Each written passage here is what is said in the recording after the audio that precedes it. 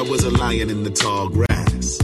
Wish I had a pilot and a podcast. Wish I had a strong donkey that can haul ass and travel with portable speakers playing bars, skags. I wish I had $1 million. I wish I had 1 million albums. I wish I had 1 million problems. That way I couldn't pinpoint all 1 million outcomes. I wish I found a genie lamp. I wish them girls gave me them sugar like Beanie Man. Yeah. I wish I was a comedian, a late night sitcom syndicated on TV Land. I wish this well had water in it. These kids are stealing all my pennies. Focused on my wealth.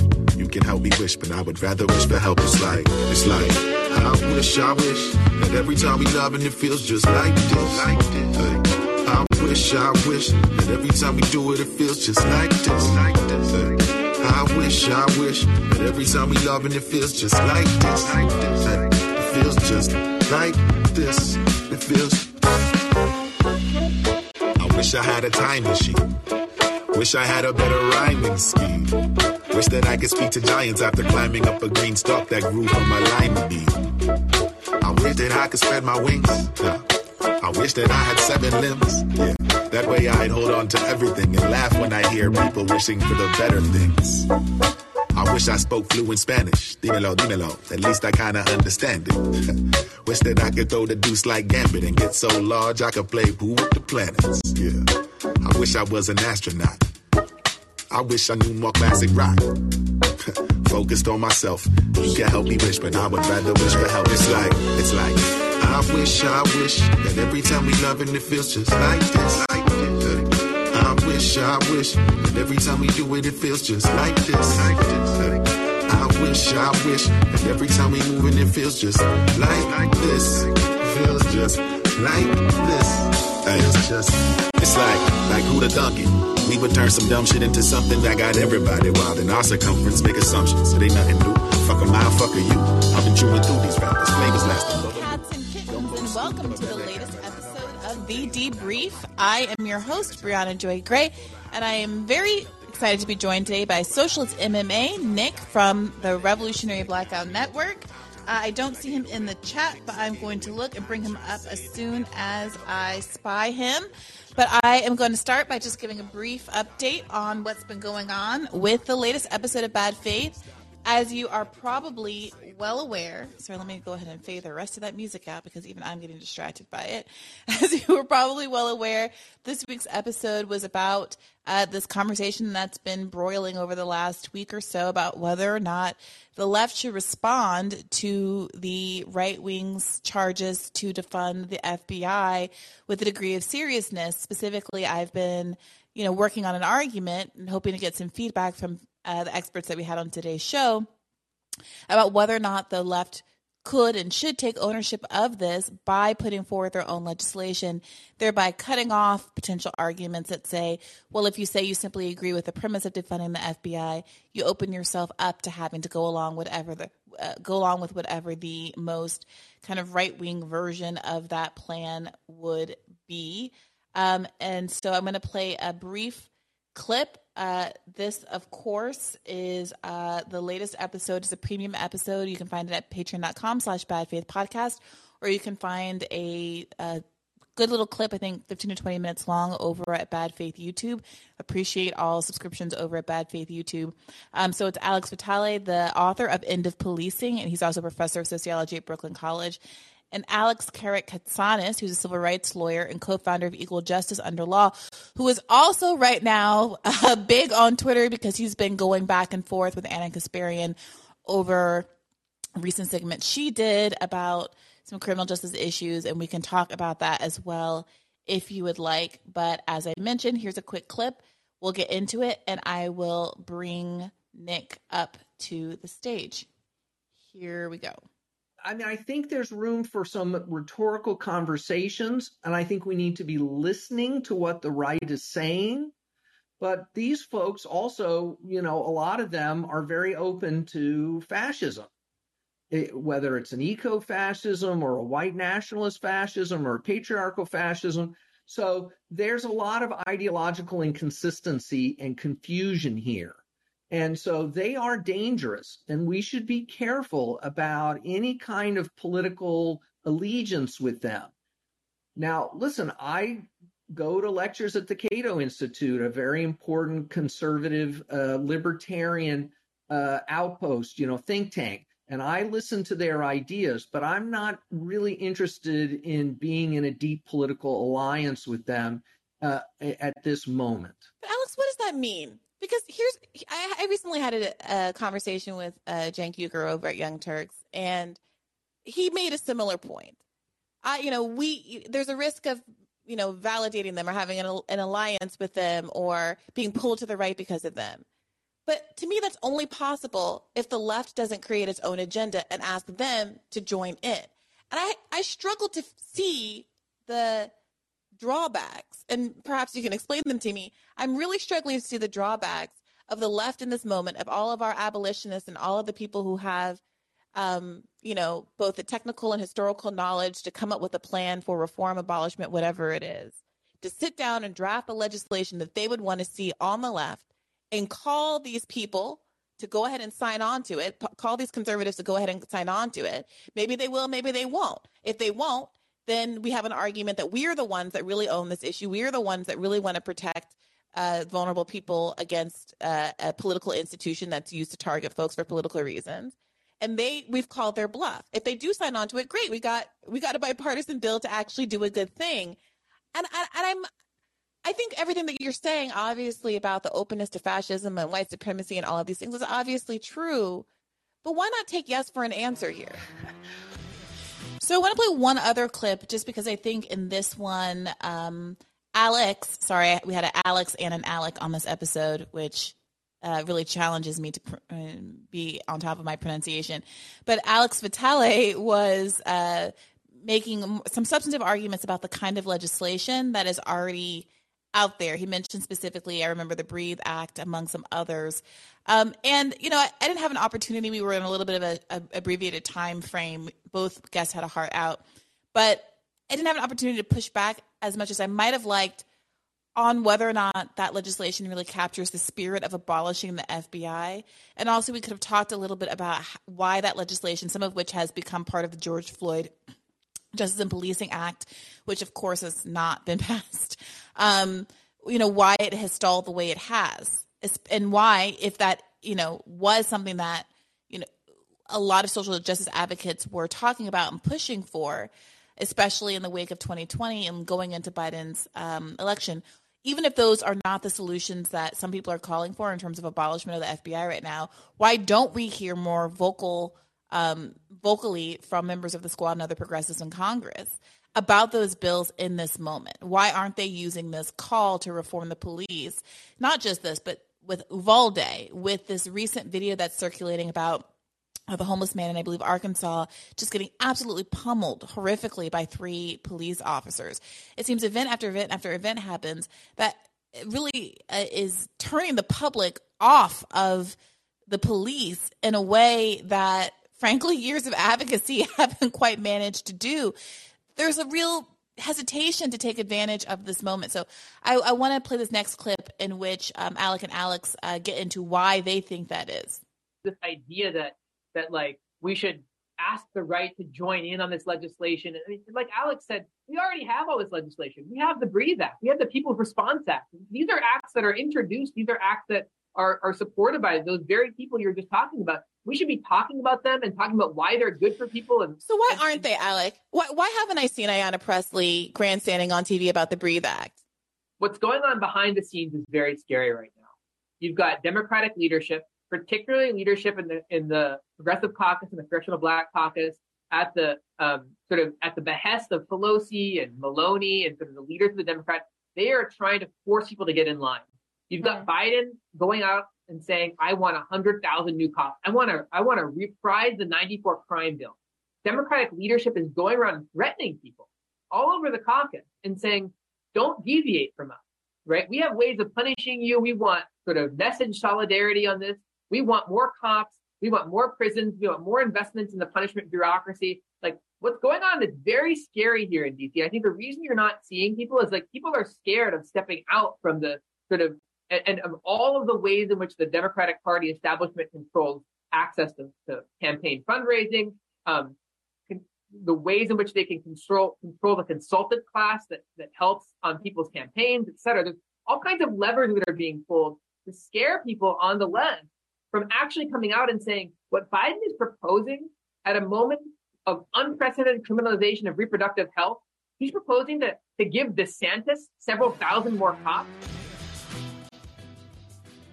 All right, so I really like that he came back around to that at the end. I really like that people who are fairly close, I think, to the squad, who are the members and founders of organizations that are, in relationship with sitting Democrats and trying to get legislation passed, are increasingly willing, as Alec was just there, to call out the corruptive mechanisms that are keeping them from speaking out in this moment. And I really appreciate him doing so. We have Nick in the house. Welcome so much. Welcome and thank you so much for coming back to the podcast. Hey, Bree. Hey, can you hear me? I can, loud and clear. How have you been? Hey, Bree. Hey, I'm good. It's good. It's good to chat to you again, especially about this topic. Because I remember you made the point about working with people who agree with you on this issue, and once again, so many people misunderstood the very basic point I think you was making. And I feel like a lot of people are misunderstanding the point that we are trying to make in terms of coalition building with some conservatives who agree with us on this issue. And I can start by saying this. Like when Marjorie Taylor Greene and when you hear Republicans say abolish the FBI, we all know they're posturing, right? Just because they playing the red-blue game. They're saying this to protect their boy, right? Yep. But the people, and as you explained, the people who support Marjorie Taylor Greene are the people that we're trying to bring on our side with common sense policies, as you brought up. A lot of people don't know, 3 out of 10, I reported this on RBN, 3 out of 10 Republicans support the idea of defunding the police when asked do they believe that we should reallocate police funding to social programs. 3 out of 10 is a great number.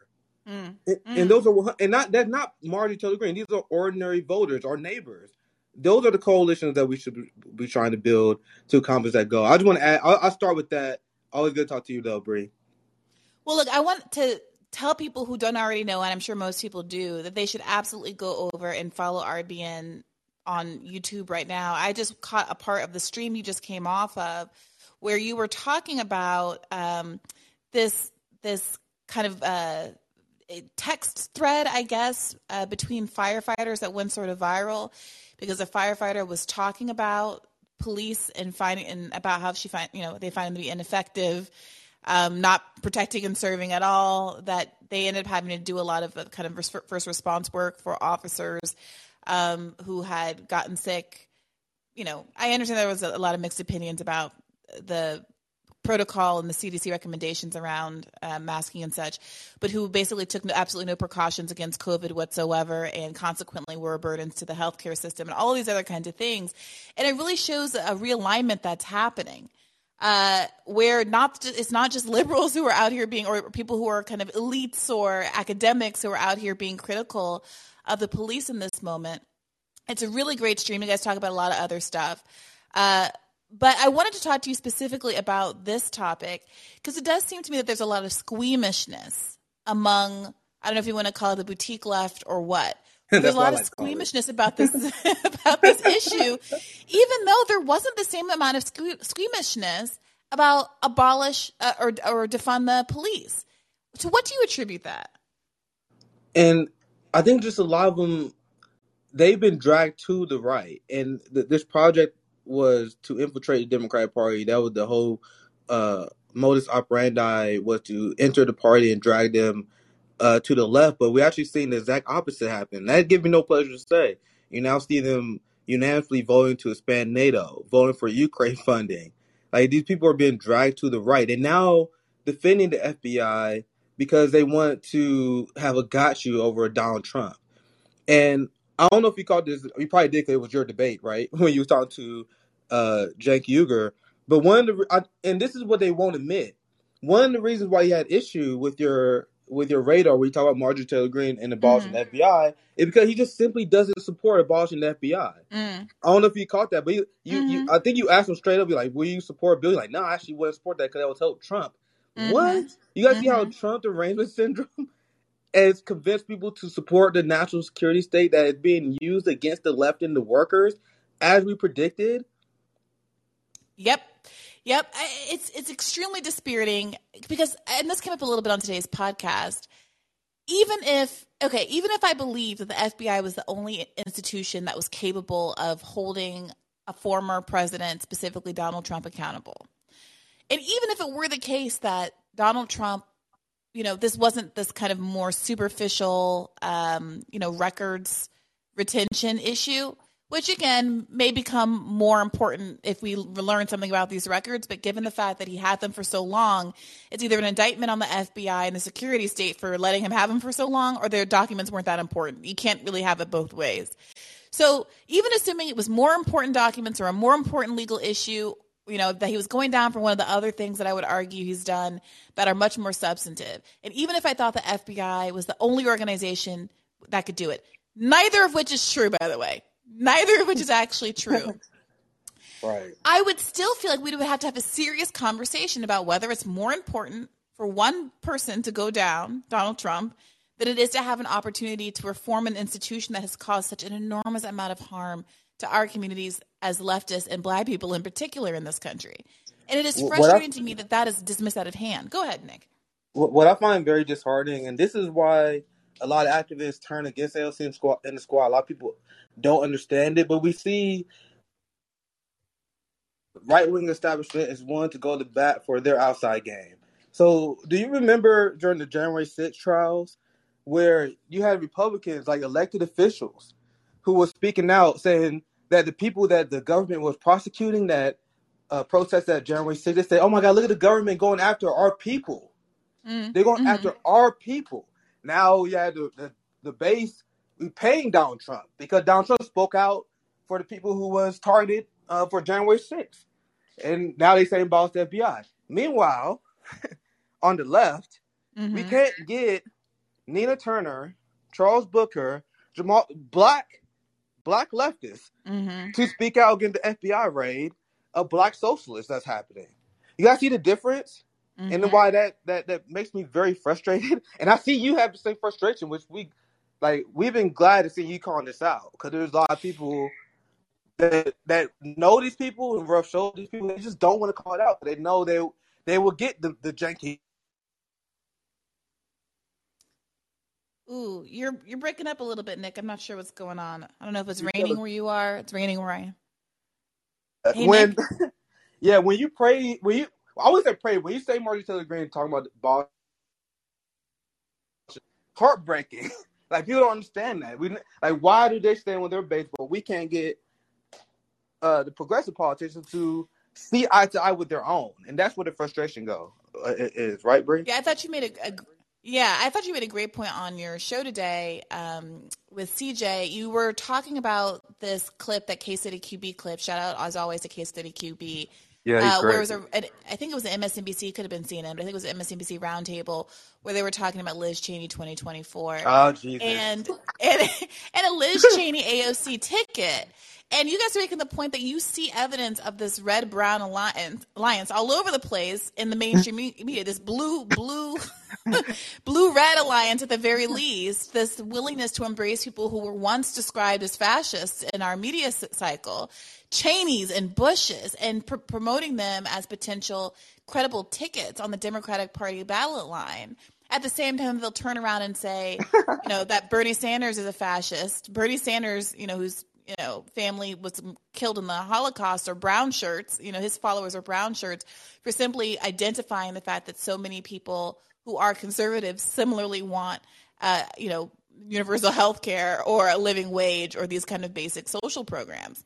Yeah, we both been attacked just for saying that we should work with conservatives that agree with us. I remember during the March for Medicare for All, I was attacked for saying I wanted to march.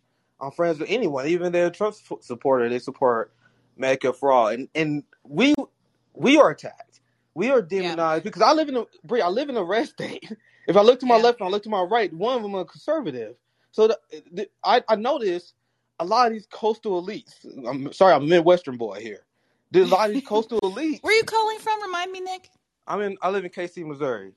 Right. Okay, go KC, ahead. Missouri. So I'm we have no access to abortion here. That's how. Yeah. And so I noticed these coastal elites. There's these people that live in New York, people who live in California, who live in these blue states where they say you can't build coalitions with people unless you have 100% ideological agreement. Which I don't like. I think that's the thing where they live. I don't know, Bree. I literally don't know. I don't have 100% ideological commitment with members of the Democratic Party. That's not a thing. And look, I want to be sensitive to this. Like, I understand the concern about being pulled right. I'm not going to sit here and say that is not a thing that can happen. But when you have an issue like this where you have the opportunity to define your own terms, the whole point of what I'm trying to get at is if you don't want people, Marjorie Taylor Greene, whatever we do is out there saying the thing that is appealing to a lot of people on the left. And some people are going to go right because of the absence of the left saying anything or doing anything in this moment. So my argument is that if you want to define the terms, you go ahead and put forward your legislation. You say what the left's version of it is.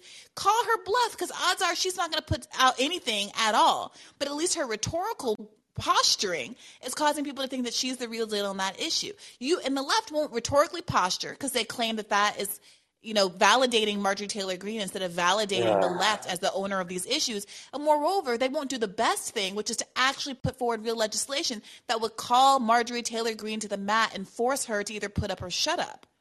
Brie, imagine. I remember when I was canvassing for Bernie. He was Bernie's press secretary. I remember Medicare for all. Imagine if Marjorie Taylor Greene said, "I support she said, "I support Medicare for all," and the left response was, "Yeah, I know that sounds good, but we can't really trust her." That's ridiculous. Like, either you support the right bill or not, and that's the point you was making. Either put up the bill, put up or shut up. And one last point I want to make. I want to make this regarding the red brown lines and Liz Cheney, because I showed a poll on our show today that showed 60% of Democrats view Liz Cheney favorably. 60%. That's an insane number. Liz Cheney. So, someone who believes in torture. Yeah. Someone who was unapologetically racist, or someone who just said he don't believe that Donald Trump that Joe Biden won the election. I think it's clear that which one is the worst out of those. Like, she's literally a fascist. She's quite literally a fascist. So that's the point. Like, the establishment is allowed to make the allies, these bedfellows, and unite with them on Ukraine proxy wars, but we're not allowed to work with people who are serious about abolishing the FBI. I had conversations with conservatives where you shift the conversation to the left, like, yeah, if you look at the FBI and what they did, they killed MLK. That's messed up. They're like, yeah, that is messed up. That's another reason why we should abolish them. That is what an ordinary person would say. Boom. But the people who don't want to abolish the FBI because they have Trump derangement syndrome, they'll attack anyone who advocates for the right policy to get that done. Yeah, 100%. Well, let's start taking some callers because the queue is long. Eric, what's on your mind this evening? What's up? How you doing, Eric? Nothing much. So, really quick, one of the things that I wanted to, but after listening to the Bad Face episode that you just released, one of the things that really kind of like upset me when they were talking was there's this they admit that the left is weak in a certain way. That when you talk about how what you want is the left to come up with a FBI abolish policy and put that on the table, I found it funny that immediately he went into, I don't know if he didn't hear you, but he went into, well, what if the right made, I don't want a Marjorie Taylor Greene FBI policy, but like that's not what you originally said. You said, I want the left to come up with the policy. And when I hear them talking, it's like they keep talking about how like, oh, there's this fear that people are going to go down the right track. They're going to go down right. They're going to become more conservative. They're going to do this. That the right is going to right, and all that. Which to me just says, oh, so what? The left has no ability to convince anyone whatsoever. Right. It's like an admitted, helplessness. Exactly. So impotence. I'm like, so what's the point of you? Like, this is like, I find it funny. Like, this is hard work. Like, I always tell people, like, if you're on the left, you didn't simply choose to play this game on hard. You chose to play this game on that level that you have to unlock once you beat the game with, if you get hit once, you die. We have chosen to play the game on a very hard because we always understand it's human nature. Humans are easily, succumb to fear and anger. Those are emotions that's very easy for us to, if you mind go if I ahead. chime in, I actually have I think this is also rooted in deep class antagonism. So you have a lot of boutique liberals and boutique progressives. They distrust workers in general. The idea that forming an alliance with someone who's to my right on other issues on one is going to drag me to the right on other issues, how does that make sense? Like, if I work with a conservative to defund the FBI, would I suddenly become anti-abortion? Like, how does that make sense? But I hear boutique people repeat this as a fact. If you work with a conservative to march for health, they're like, you can't work with these conservatives because it's a slippery slope, Bree. And it's not ever the other with, way. There's no presumption that process of osmosis could ever pull somebody left. Yeah, and they also, Exactly. once again, it's actually antagonizing workers. It's a deep distrust of workers because they believe if workers come together, that will lead to Overton window shifting to the right. Why would anyone believe that? The only people who believe that are boutique people who have no experience talking to ordinary workers, so they mistrust other workers come together. They just naturally think that will lead to a bad thing. That's my perspective on that. Go ahead, Bree. No, I think that's right, and I also think it's a kind of it's a lack of confidence in the human beings and the workers, and it's also a lack of confidence in your own ideas. And I see this a lot on the left, a lot with liberals. They have completely given up the idea of persuasion. They couch it in the Trump era, at least. They couch it in these terms of they're deplorables that can't be convinced. Let's just pretend that like a huge percentage of them didn't vote for Barack Obama. Like they had this rhetorical framework in 2017 to pretend as though all of these people that shifted right to make us go from a country that had voted for Obama to Trump, that those people were completely irredeemable, that having been voting for Trump was a mark of Cain, and you could never wash off that particular sin because it was a convenient narrative that absolved them, allowed them to abdicate any and all responsibility to actually get back in there and do the work of convincing people to do the alternative. And you see that more and more every day with Democratic messaging. There is wrangling to try to figure out the demographic puzzle and how to, hit the ads in the right suburbs to get the people to turn out on the right issues. But there is absolutely no confidence in their ability to persuade.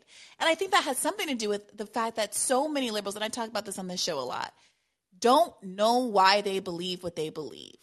Because as much as I don't think that all of the cancel culture claims are real and all of that, I do think that there is an extent to which Democrats who are used to being in exclusively liberal environments their entire lives never actually trained to defend what they believe. All they know is what's right and wrong, that it's wrong to be racist, that it's nice to like LGBTQ people and all of that, which is obviously correct, but they don't know how to defend nitty-gritty questions. Why is a specific thing racist? Why should I defend affirmative action? These things that are more liminal, and frankly, which even I have questions about sometimes. And so they don't fight. They don't convince. They don't have confidence in their own ideas. They don't believe they can persuade anybody because on an individual basis, they cannot persuade anybody. And they're allergic to the idea of people who have different views from them getting an airing because they don't know what to do with different views because they've never actually had to defend why they support the right to choose at Wesleyan. And I also think what I've realized, especially when you were talking, you had the Jank interview, is sometimes they'll say that, yes, we are for convincing people. But I think what they're really for is they're just waiting for someone to happen to trip over, let's say, a Young Turks video or another, Sam Cedar video, and hopefully they'll listen to that and become convinced. I think Jank truly believes, and other people kind of like Jank. I don't want to really put words in his mouth, but it feels like they think once you are someone who watched Joe Rogan, you are too far gone. Yeah. I do believe there's such thing as someone who is too, quote unquote, too far gone. Sure, at least not worth the effort. Yeah, I just think that is a lot smaller percentage than they do. I think they say, oh, you watch Joe Rogan? Okay, I'm not even going to deal with you anymore. you kind of listen to Ben Shapiro, I'm not even going to even bother with you anymore. And I just think that they, like, sometimes I feel like I just wish you would admit that, you know what? Just say that anyone who are already on my side, that's who I'm talking to and that's what I'm dealing with. I don't care about convincing. Just be that way. Yeah.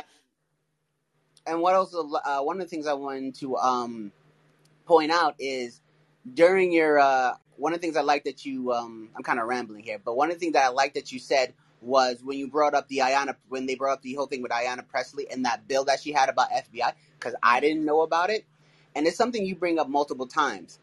I'm like, when it comes to the squad, it's that I don't know what they're doing. So if I don't know what they're doing, like I see all I know is it seems like the Nancy Pelosi of the world, the Joe Bidens of the world, the Joe Manchins are getting what they want, and the squad is getting nothing but crumbs, barely even that. And it's where's the fight? What are we waiting for? What are we trying? Like, I don't know. I would love it. If you would come out and say, well, what's the strategy? And I have to come, and over the years, especially during COVID, what I had to come to conclusion is there is no strategy. Mm-hmm. There is no bigger thing. They seem like they just want Medicare for all to fall on our laps as easy as possible. Mm-hmm.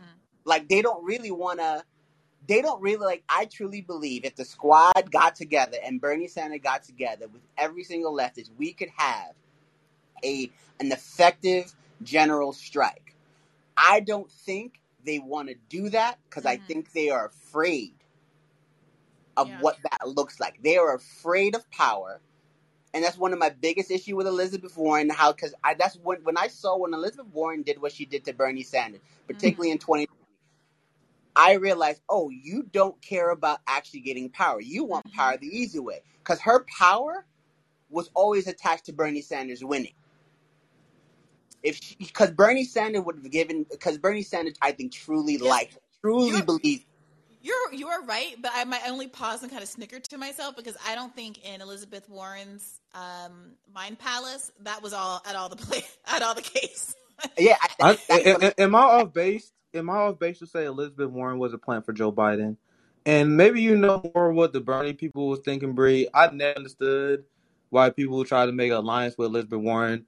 She made her career attacking Joe Biden because of his financial policy, his ties with Wall Street. And you notice that she never laid a glove on him. That's literally how she made her career, attacking the Biden administration. Sorry, the Barack Obama and Biden administration at the time. And then a certain point in an election, she went on the attack. She went on the attack when Mike Bloomberg was on the rise. Exactly. Now, why did she do that? She did that because Mike Bloomberg was hurting Joe Biden. And then when Bernie Sanders and Biden was going head to head, when Elizabeth Warren was falling, she accused him of being the sexist. So I don't understand the mindset behind anyone in the Bernie campaign trusting her. A lot of people did. I gotta say, a lot of people thought of her as a legitimately good second choice. They saw her as there was some, I think, a little bit of even envy, especially over the summer of 2019 when her camp was rolling out all those policies in such an organized manner with, corresponding media events and, video rollouts and stuff. And our campaign was having some issues because, Bernie is Bernie and he kind of, is not predictable and when he okays stuff. And so there wasn't that same sense of coordination. And there was this feeling, and the media was really playing into this, that if you like these policies, why wouldn't you pick the female version who was also more organized and she #has a plan for that? And it was a very scary summer because we were falling behind in polls. She was rising. She got the New York Times endorsement. And I think a lot of people were kind of had resigned themselves to the idea that she was a perfectly fine alternative. Yeah, we liked Bernie, but that she was a perfectly fine alternative. And that drove me crazy. That was never my feeling. Because the second that Native American stuff hit, I was deeply skeptical. I'm sorry, what kind of person? That's sociopath behavior. Moreover, I was at The Intercept at the end of 2018, And I wrote an article. Remember, this thing got scrubbed from the internet. I talk about it all the time. Someone found it for me, and I downloaded it to my hard drive, so I can pull it back up somewhere. But she had this video that she put out there when she launched. She launched a little earlier than everybody else in 2018 at the end of the year. And she put this video out that she obviously workshopped and put a lot of thought into and paid a lot of people money that they should refund it to her because they did not help her out. And this video had a bunch of Harvard professors, including Professor Kennedy, who's black, sitting up there saying, well, we didn't hire her because of affirmative action. We hired her based on her merit, as though people who are hired for diversity rationale aren't also meritorious, just completely throwing the concept under the bus. And ignoring the real life record, she kept saying, well, this Boston Globe article from, years ago exonerated me. No, read the Boston Globe article. The Boston Globe article is where you get all the juicy facts about how she's been lying about this her entire life. You can go back to her application to Harvard and show that she listed herself as a Native American. The Harvard Crimson, when she was hired, listed her as the first woman of color hire at Harvard University, at Harvard Law School. She was hired at first as an assistant professor in the wake of Derek Bell's strike over the fact that there was no black female faculty member. And that is the context that everybody wants to leave out. It was like a year or two after that strike and walkout where Derek Bell was ultimately forced off of campus. And it wasn't until about 5 years after Elizabeth Warren was hired when Lani Guinier, the actual first black woman or first woman of color, period, professor, was hired at Harvard Law. But, this is all revisionist history. So I didn't trust her then. And I had a meeting with her. Ryan Grimm had set up for some of us staffers to meet and have a conversation with Elizabeth Warren about a week or two after my article dropped about how she still doesn't get it. And we spent like half that meeting, just me and her going back and forth one-on-one. And it was polite and it was civil. Wow. But she clearly did not understand what I was trying to tell her about why it was wrong for her to have done that. I'm glad you brought that up because this was another infuriating thing. And this is why I say that liberals apologize for white supremacy the way that conservatives wish they could, the same way they apologize for the white supremacy of Jim Crow Joe. Because I don't know if you actually heard, I'm pretty sure you did, how actual indigenous Americans feel about Elizabeth Warren, especially indigenous leftists. They hate her guts. And they've been calling her out for years. And they don't have the platform to call out someone like Elizabeth Warren. They've been calling out for quite a long time. And I remember when I'm sure you was one of those people too, but I was one of the people like, she had a lot of issues. I'm going to get into that very soon. But that should be a hard red line. Like, the indigenous community was extremely upset with her appropriating their culture and then benefiting for that economically. And then the reason why I say white liberals apologize for white supremacy like conservatives wish they could is because I still remember, and you probably do too, liberals to this day saying, oh, come on, that's not a big deal. That's a right-wing talking point. What? Right. The same way calling, like, if I would say Jim Crow Joe is a racist, they'd be like, oh, you just a right-winger. Calling... You guys see how they provide cover for the racism of liberals, which is just as dastardly as the racism of conservatives. Well, I don't pretend one is worse than the other, but they both were bad, and they both have mechanisms to cover that up. And liberals are probably better at it than conservatives, if we're going to be real. Yeah, I mean, the part of the problem was that the only person really critiquing Elizabeth Warren was Donald Trump. And he wasn't, he was doing it in that way of just calling her Pocahontas, which was hard to co-sign, right? Because I also am not trying to do that. So, like, the problem is that the left leaves these voids. There's no left critique of Elizabeth Warren. Therefore, they create the conditions where any critique becomes conflated with this, Trump-style Pocahontas critique, which is not what I'm saying. When Trump said that, I was like, God damn, dude. But if he's the only one making that critique and he does it in that flair, with that flair that he has, then that's going to be the prevailing narrative, And what I find what that ends up doing is now you just, what he does so well, what Trump does so well is he muddies the water. Mm-hmm. Oh yeah, I'm bad, but he does it perfectly with Hillary Clinton. I'm bad, I'm corrupt, but look what Hillary Clinton did. Yep, exactly. And again, because there's that void. And it's the same with this. That's how all this Russiagate stuff started happening too, where it's like if there's no one on the left, there's no liberal on the broad left who's willing to say our version of the critique and to put some guardrails up on the limits of the critique, right? Because Republicans will take it to this weird place that is completely untrue and just use it to exculpate them from responsibility for all kinds of things. No. You can define the realms of the realm of the critique and get credibility for your party and your movement, and at the same time ward off against the excesses that aren't legitimate and that are self-interested. But they don't do that. A great example of this, Bree, is when during y'all debate with Cenk, actually, he called Max Blumenthal. I covered this on RBN. Mm-hmm. He said he was using right-wing talking points for calling out Ukrainian Nazis. Mm-hmm. How does that? The reason why that is because it's very impressive psyop the establishment pulled out. You have Matt Gaetz, you have Marjorie Taylor Greene, the same right-wing figures we've been talking about, right? Mm-hmm. Who they called out the Ukrainian war. Meanwhile, Bernie Sanders, AOC, the quote-unquote protagonists, the good guys in politics, they go along with the proxy war. Then the bad guys speak out for the proxy war. So then if you speak out in the proxy war like Aaron Mate or Max Blumenthal, or like we do, they're like, oh, you're using right-wing talking points. How is calling out Nazis a right-wing talking point? You guys see how the PSYOP works people's critical thinking skills? Go ahead, Bree. It's really disappointing. It's really disappointing, especially because the part that was a little frustrating in that aspect of the debate was that I knew what the pushback was going to be from him, and I went out of my way to say, look, I'm not even trying to make a claim here. Everyone knows that I'm the biggest foreign policy dum-dum in the world. I'll leave it to the experts. But even if I said, look, even if you think it's been overstated for political reasons, it is a fact that there is this Nazi element in the Ukrainian army and people are concerned about our arms going to them. And then, like, even though I caveated it a million times, it's so small, even if you think it's so small and not statistically significant, and doesn't mean that we shouldn't, you can still think that we should defend Ukraine or whatever. Like, that's, like, you can hold those things in your mind at the same time if you'd like. He still went on and characterized what I said as, like, I think all Ukrainians are Nazis. And I'm like, come on, dude. Like, even if you have legitimate criticism of Aaron or Max Blumenthal, and I'm sure there are legitimate criticisms of them, just like there's legitimate criticism of everybody, no one's going to take you seriously when you're just making these absolutist claims about them. And that's what's so frustrating. Like, I would really love to know if there is really something to critique about some of these folks. I would really love to know. I would like to be able to have all the people who disagree talk to each other so that my understanding of the issues can be informed by their direct engagement with each other. And then I can hear both sides engaging substantively with their points and I can make my own decision.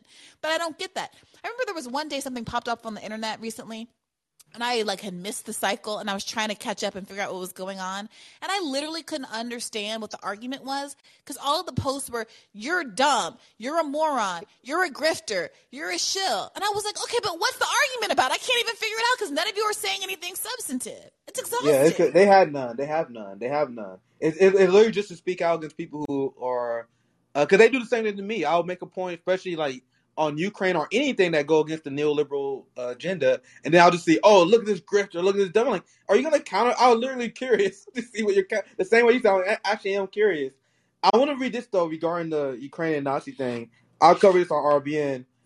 This has come from the Peace Corps that was warning Black people not to go to Ukraine because they said it is not uncommon for Ukrainian. I'm reading directly from the Peace Corps here. Peace Corps. It is not uncommon for Ukrainians to refer to African Americans as N-word. Volunteers of color may be called a monkey or may see children games with Black faces. Being aware of history of dehumanization of the people of African descent may help inform where it comes from. They talk about the history of racism that Ukrainian people will have against Africans. And I cover this on the RBN as well. And this was I follow European soccer. I watch Premier League, La Liga. I love watching European soccer, right?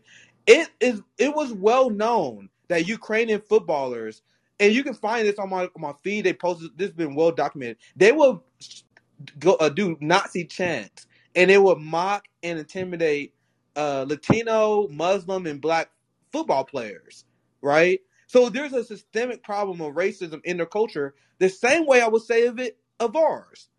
And not only that, the United States and Ukraine was the only countries to vote against condemning Nazism.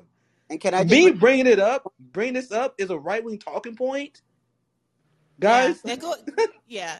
Go ahead, Eric. Is that first of all, like when people say that, first of all, we have to put it. There is a military a country with a military, I don't care how small it is, if you know there's a faction, even if it's 1% of your military, that is devout Nazis, as a black person, that worries me. I don't care how small it is, because you acknowledge it, the government acknowledges it, we know that. I don't care how small it is, and you let it happen. You didn't put a stop to it. Because here's the thing, like, you can still believe, like, let's say Cenk or whoever it is very much believes that on the first order issue, America absolutely needs to intervene and defend Ukraine. Now, as we've talked about on this show, I feel like there needs to be a much stronger substantiation of why Ukraine and not any number of other humanitarian crises around the world. Exactly. And you have to be able to give an argument that's not rooted in imperialism. I'm sorry. Okay, and that's what we've been talking about on this show. I'm not saying one way or the other, but when I bring on expert after expert and I ask them to articulate why Ukraine and not other places, and they can't give me an answer other than this kind of geopolitical jockeying with Russia, then I can't, you know. Now, there's other broader humanitarian questions and blah, blah, blah, blah, blah. But let's say that you disagree with me on that and that you believe as a matter of principle you just have to defend Ukraine. Okay. You could accept and acknowledge the existence of the Azov Battalion and all of this other stuff, and that doesn't prevent you from giving arms to Ukraine if that's really what you want to do. Just put conditions on the arms. Say, you know what, that's a legitimate concern. We're going to track where this money has gone, which is what that CBS report that they retracted last week showed that exactly they weren't doing that. 30% of the stuff was going places that nobody could track. You know, you could just say, oh, I agree with you. That's a good point. We want to make sure our weapons aren't getting to the wrong hands. This is how we're going to do it. But people act like admitting that you have a point about anything undermines their entire broader ethics or argument. And that's really frustrating. It causes people to do all this all or nothing thinking. And I got one quick two last things, a little off topic, so I can head out there because I know your queue is kind of long. One, I'm hoping that if you ever get a chance, there's an idea for like an episode of Bad Faith, is because I'm really concerned about like the Congressional Black Caucus and the hold they have over black voters. And how do we cut through that? I know Pascal talks very eloquent on that. So that's the one that I would love to see you do. And lastly, I think it was this past Friday, Ryan and Emily had a guy from Vermont who was an independent who ran. They interviewed him, who ran in Vermont in a Republican primary, and he won. And he while he was running, he said to the Republicans, "I am not a Republican at all." And he has very like leftist type policies. So I can't remember his name, but I'm pretty sure if you talk to Ryan, he'll let you know the guy name. Maybe you can interview him. Okay, that sounds interesting. Yeah, for sure. Because I find. For the Green Party, I think Vermont and New Hampshire are two interesting states that they should definitely be focusing on. So thank you. You have a good one. Thank you, Eric. All right, Pierre, what's on your mind? Oh, before I get to you, Pierre, by the way, I just got a Google alert as I was sitting here, an email to my inbox. And there's an article that just came out in Wonkat called "Republicans Just Gonna Defund Any Actual Integrity Within FBI." And yours truly is quoted, is cited in this article, and this is what they've said. They said, Green has been on the defund the FBI train ever since the Mar-a-Lago raid. And Brianna Joy Gray, former press secretary for Bernie Sanders, suggested, quote, the left should take advantage of the right's new acknowledgement of systemic bias to push abolish the FBI. Irony should be noted. Okay, Gray would probably get in the car with Abe Vigoda at the end of The Godfather. Yeah, they're going in. They're obviously very upset. And I think that this is an indication that we're kind of onto something here. But Pierre, let us know what's on your mind this evening. Hi, thanks for taking my call. Can you hear me okay? Loud and clear. Okay. So I just want to start off with the premise. And I know this might be unpopular, but it's what's the premise of the rest of my argument. But I do think that there needs to be some federal entity that investigates crimes that fall under federal jurisdiction. I'm not saying the FBI. I'm not saying, I'm just saying some entity has to be responsible for that. So given that, I think if you're crafting legislation that's going to either reform the FBI or reconceptualize it from, the beginning, the devil's in the details and the details of how that of what that organization will actually do, what's their boundaries and purview and whatnot. So I think the issue I have with saying, let's ally with people like Marjorie Taylor Greene or whatever, is there's a certain, what I view as a disconnect between what's wrong with the FBI. When the raid happened, there was this reflexive attacking the FBI, attacking and trying to retaliate with further investigations once Republicans come to power. They didn't even wait for what the warrant was about, what the details were, anything. So the only thing that they objected to was the fact that it was something that was attacking, their former president. So I think that there are problems with the FBI, but I don't think the problem with the FBI is that by definition, the former president can't be the subject of a raid from a legally issued warrant. So I think if you're going to craft those details, you have to be on the same page of what the objection is to the FBI. So yeah, that's my initial thoughts about that. And so I just don't think that there's any. It's just disingenuous where they're coming from. I don't think they had any problem with the FBI investigating Hillary in 2016. They don't have a problem with the FBI investigating Hunter Biden. There's just this disconnect between what they think is wrong with the FBI. I don't see how they would vote for the details that would come out that would be drafted by a Democratic politician. So I'm looking at, I take your point, Pierre, and I'm looking at the Department of Justice's website, and there's about, 40 sub-agencies under the Department of Justice, enforcement agencies. Now, the FBI didn't exist until the first couple of decades of the 20th century. And just like people make arguments about abolishing ICE and any other number of agencies, TSA, these things are relatively new inventions, and America managed to function just fine without them. So I think we can all agree that, yes, there does need to be some entity to enforce federal law. However, the FBI has proven itself to be unaccountable and arguably unreformable. That being the case, to your second point, I think we've kind of addressed that to the extent that Marjorie Taylor Greene and them, their real concern is having Donald Trump not be accountable. I would argue that if you want their version of reform not to take hold, then you have got to do it yourself and design for yourself with your left vision what some enforcement mechanism looks like that has the potential and is designed, in fact, to hold powerful people like presidents who violate the law accountable instead of going after vulnerable marginal left groups and minority groups the way that it has historically been done. And that does not happen by leaving a void so that Marjorie Taylor Greene can craft it in her own image. It happens by people with actual policy chops and experience who have designed agencies and departments before to put their heads together and figure out what the flaws in the FBI are and to reform them.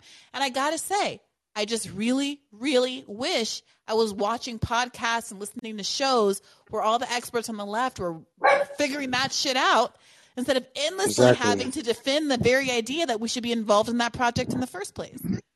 Yeah, I keep seeing people qualify their statements where they say, well, we need some sort of federal enforcement entity. We can have that conversation, but that conversation has nothing to do with the FBI because that is not what they do. They have quite literally no mandate. I think like we right now live in a barbaric age society where we still do things like it's just barbaric and like we don't need an FBI. What we need is an agency that is dedicated to tracking wage theft because we lose more money via wage theft because of the ruling class than criminal theft, criminal burglary. So how about we have a federal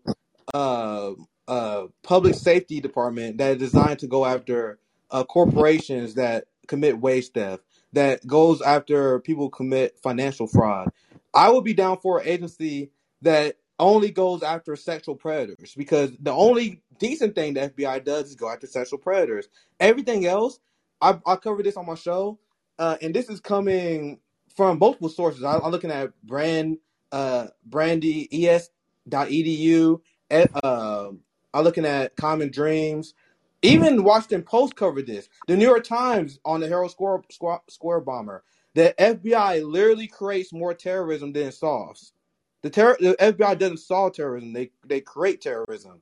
So this is the argument the left should be making instead of in any way, shape, or form defending whether the FBI should be a thing or not, which the jank you were left and the people attacking the Republicans for calling for the abolishing the FBI, that's what they're doing.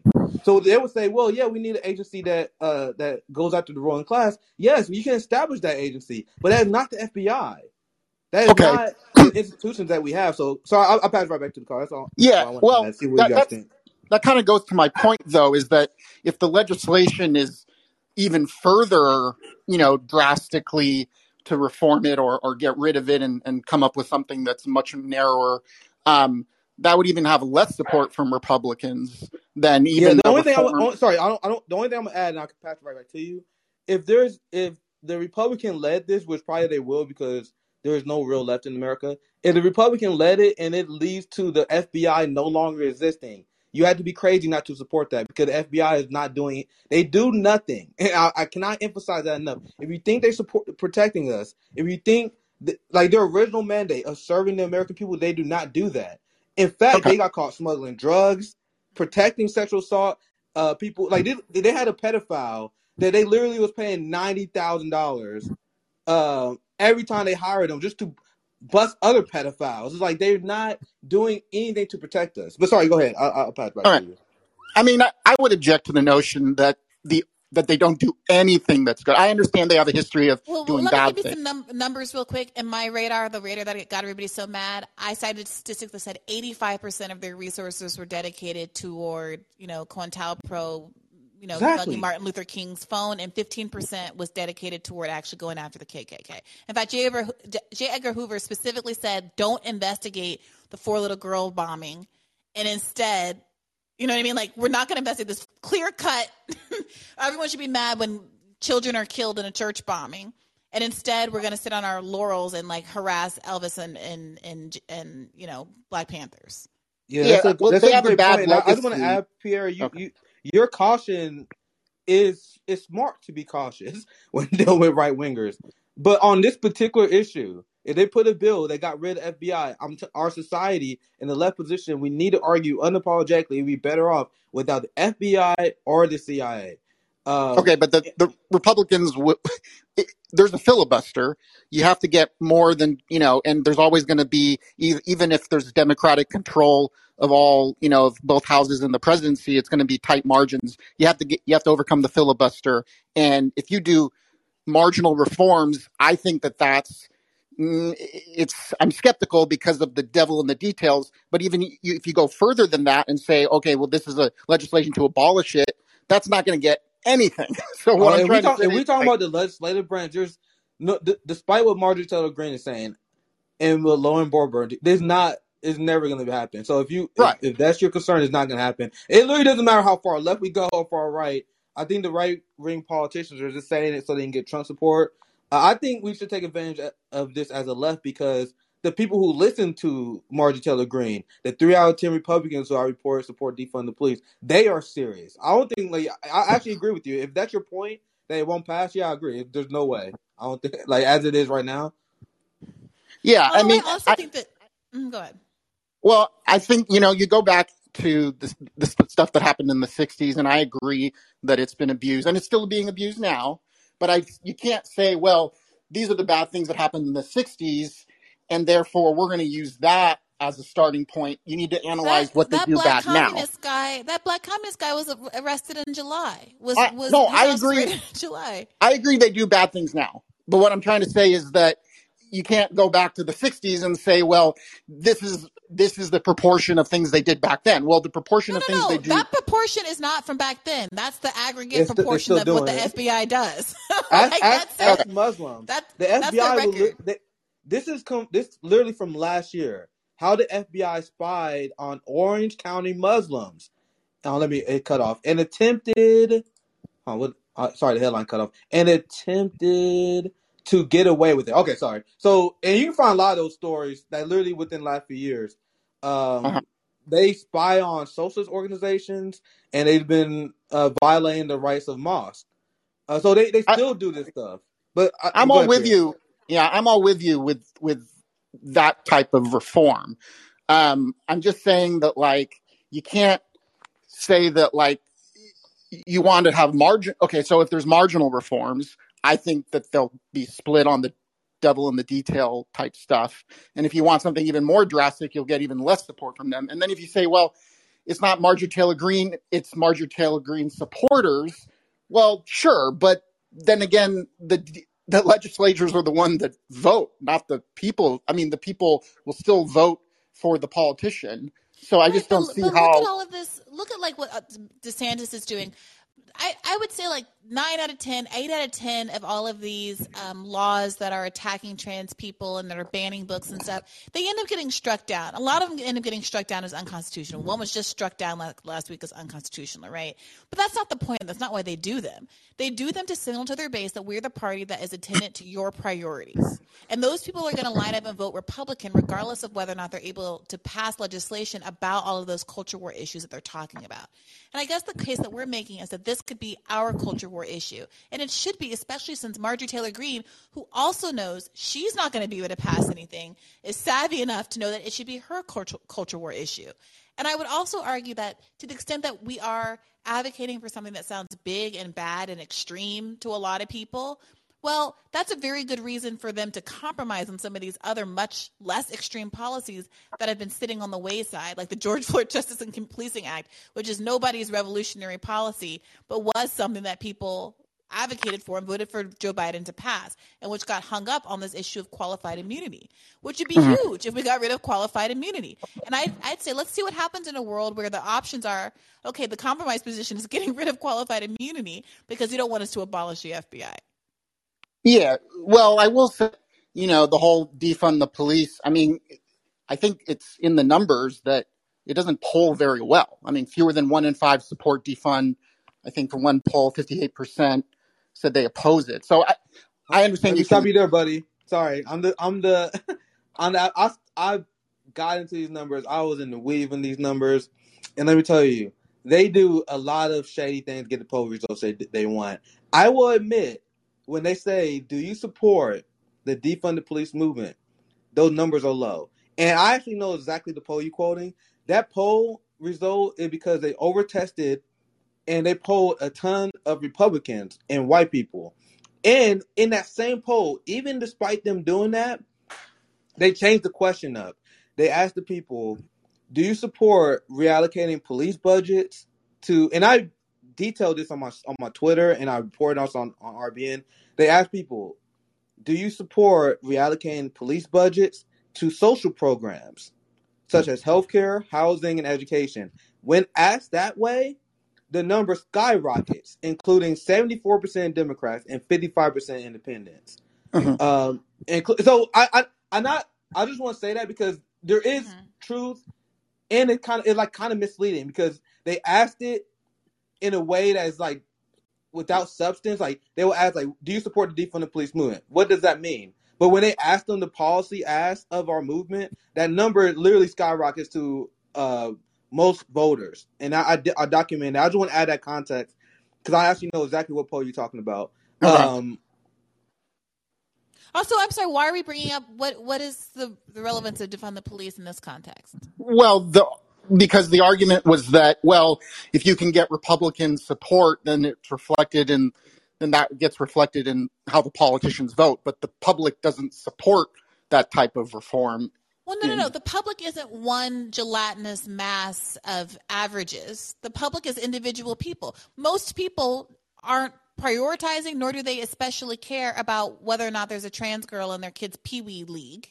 However, right-wingers know that they're able to move some percentage of that fringe swing vote by talking about those kinds of issues. The average voter is not overly concerned about whether their child reads Catcher in the Rye. But tell me why J.D. Salinger was trending all weekend on Twitter, because the Republicans know how to make a mountain out of a molehill.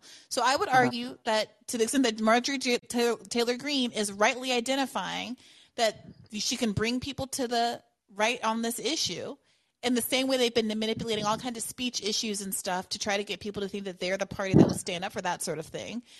Democrats have an opportunity to say that they are the people who stand up for that kind of thing. I also think there's a lot of credibility to be had in this moment where you're actually trying to pin something on Trump.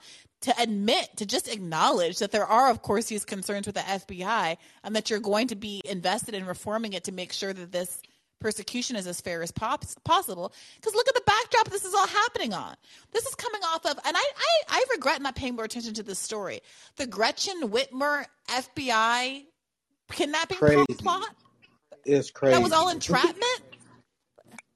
Like, that's crazy. It's so the crazy. Republicans who have been very focused on that story. Like, the FBI just tried to entrap, this idea of a crazy 1-6er, and the idea that they were going to kidnap the governor of Michigan, the pretty white governor of Michigan, and it was all a lie. And like, there's no mea culpa. And now you're expecting me to trust the same organization not to entrap Donald Trump? How do I know they didn't put the classified documents in there? That the FBI is not beyond doing anything. I mean, the FBI isn't beyond doing anything. So if you want actually the allegations to stick to Donald Trump, I would argue that's another reason to be a little bit more transparent and honest about the failures of the institution itself and say, yeah, I'm committed to some reform.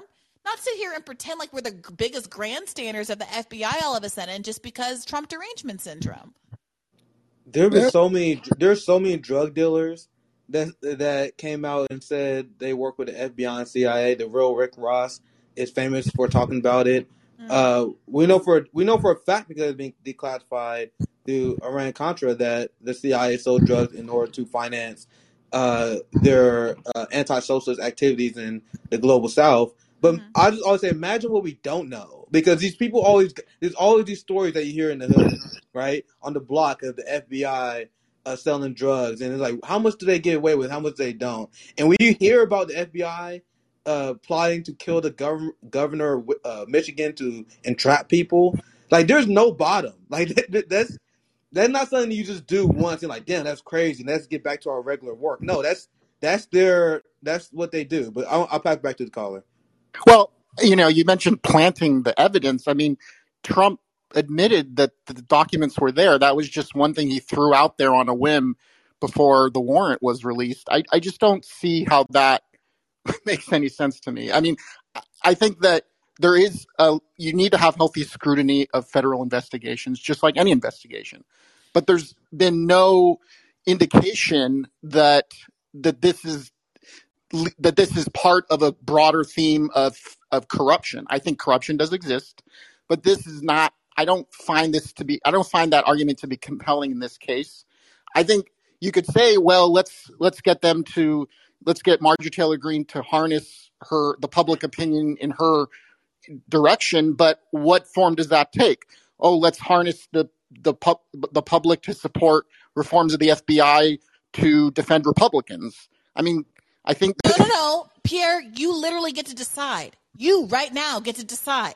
If you want the FBI to take down Trump or anybody who has legitimately broken the law, who is rich and powerful, who normally escapes scrutiny, then this is your chance. You get to design the law to make it the way you want it to look like. You can't sit here and say, of course the law would be bad, as an excuse not to step up and design the law.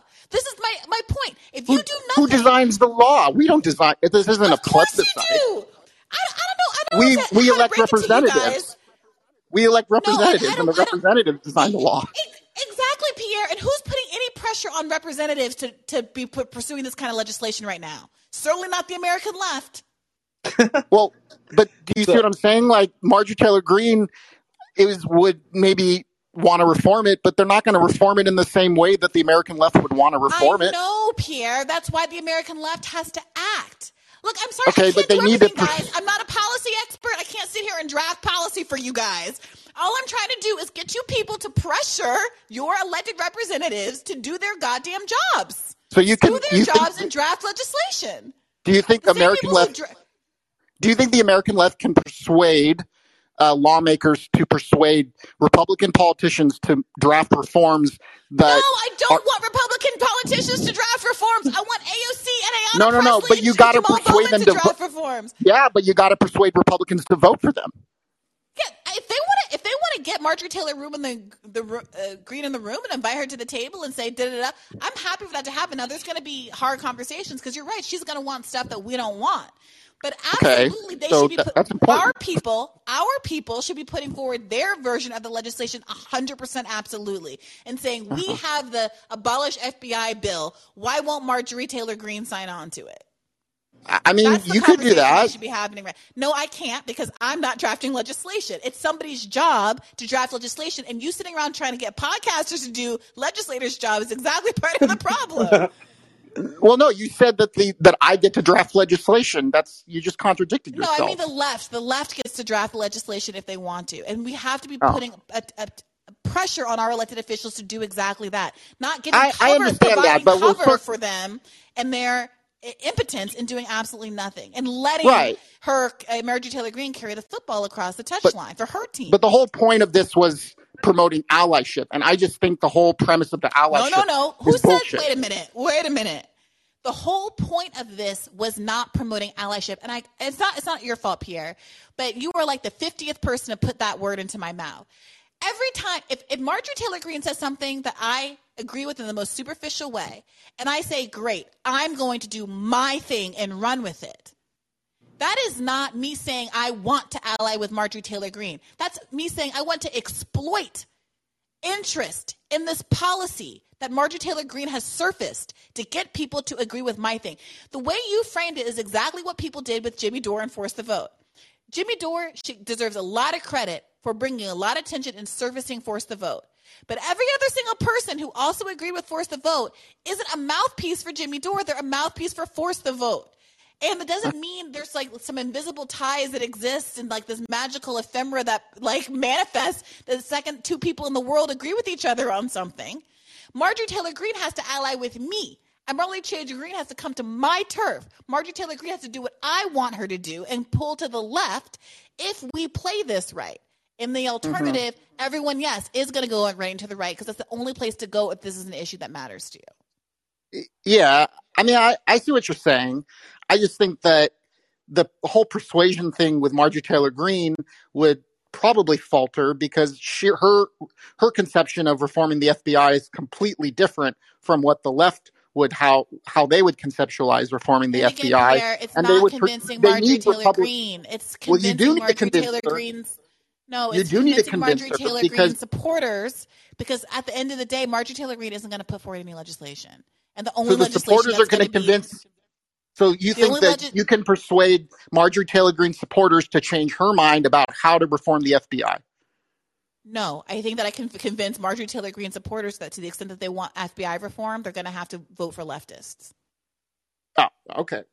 Well, that's a pretty safe district in Georgia. I mean, you'd have to really change the whole composition of the electorate to do that. Marjorie Taylor Greene supporters aren't just people who live in her district, Pierre. Come on. Do you think what do you mean but that's how she gets elected. No, supporters and voters are not synonyms for each other.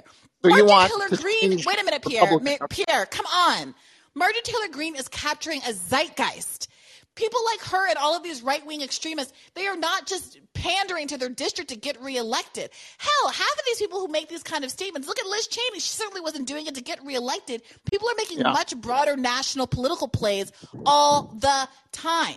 And there's this game that's going on in the Republican Party where they know that they can have the few right-wingers out there that are not representative of the whole, but capture enough fire and energy, and none of the other mainstream Republicans insult them or distance themselves in any way, and they get the best of both worlds. The reasonable people can vote for the reasonable people, and the unreasonable people, or the people who have more extreme views, still feel like their home is in the Republican Party, because the Democratic Party is woke skulls who want their kids to go to drag brunches. And that's the game they're playing. Meanwhile, Democrats are letting them have all of this turf in terms of legitimate culture war issues where we should be owning free speech and we should be owning abolishing the FBI and we should be capitalizing on all of the frustrations that are post-Uvalde with how fucking impotent the cops are.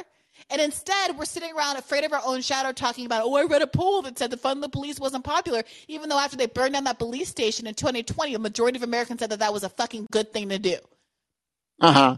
Well, these are going in different directions, and maybe that's a bit broader discussion.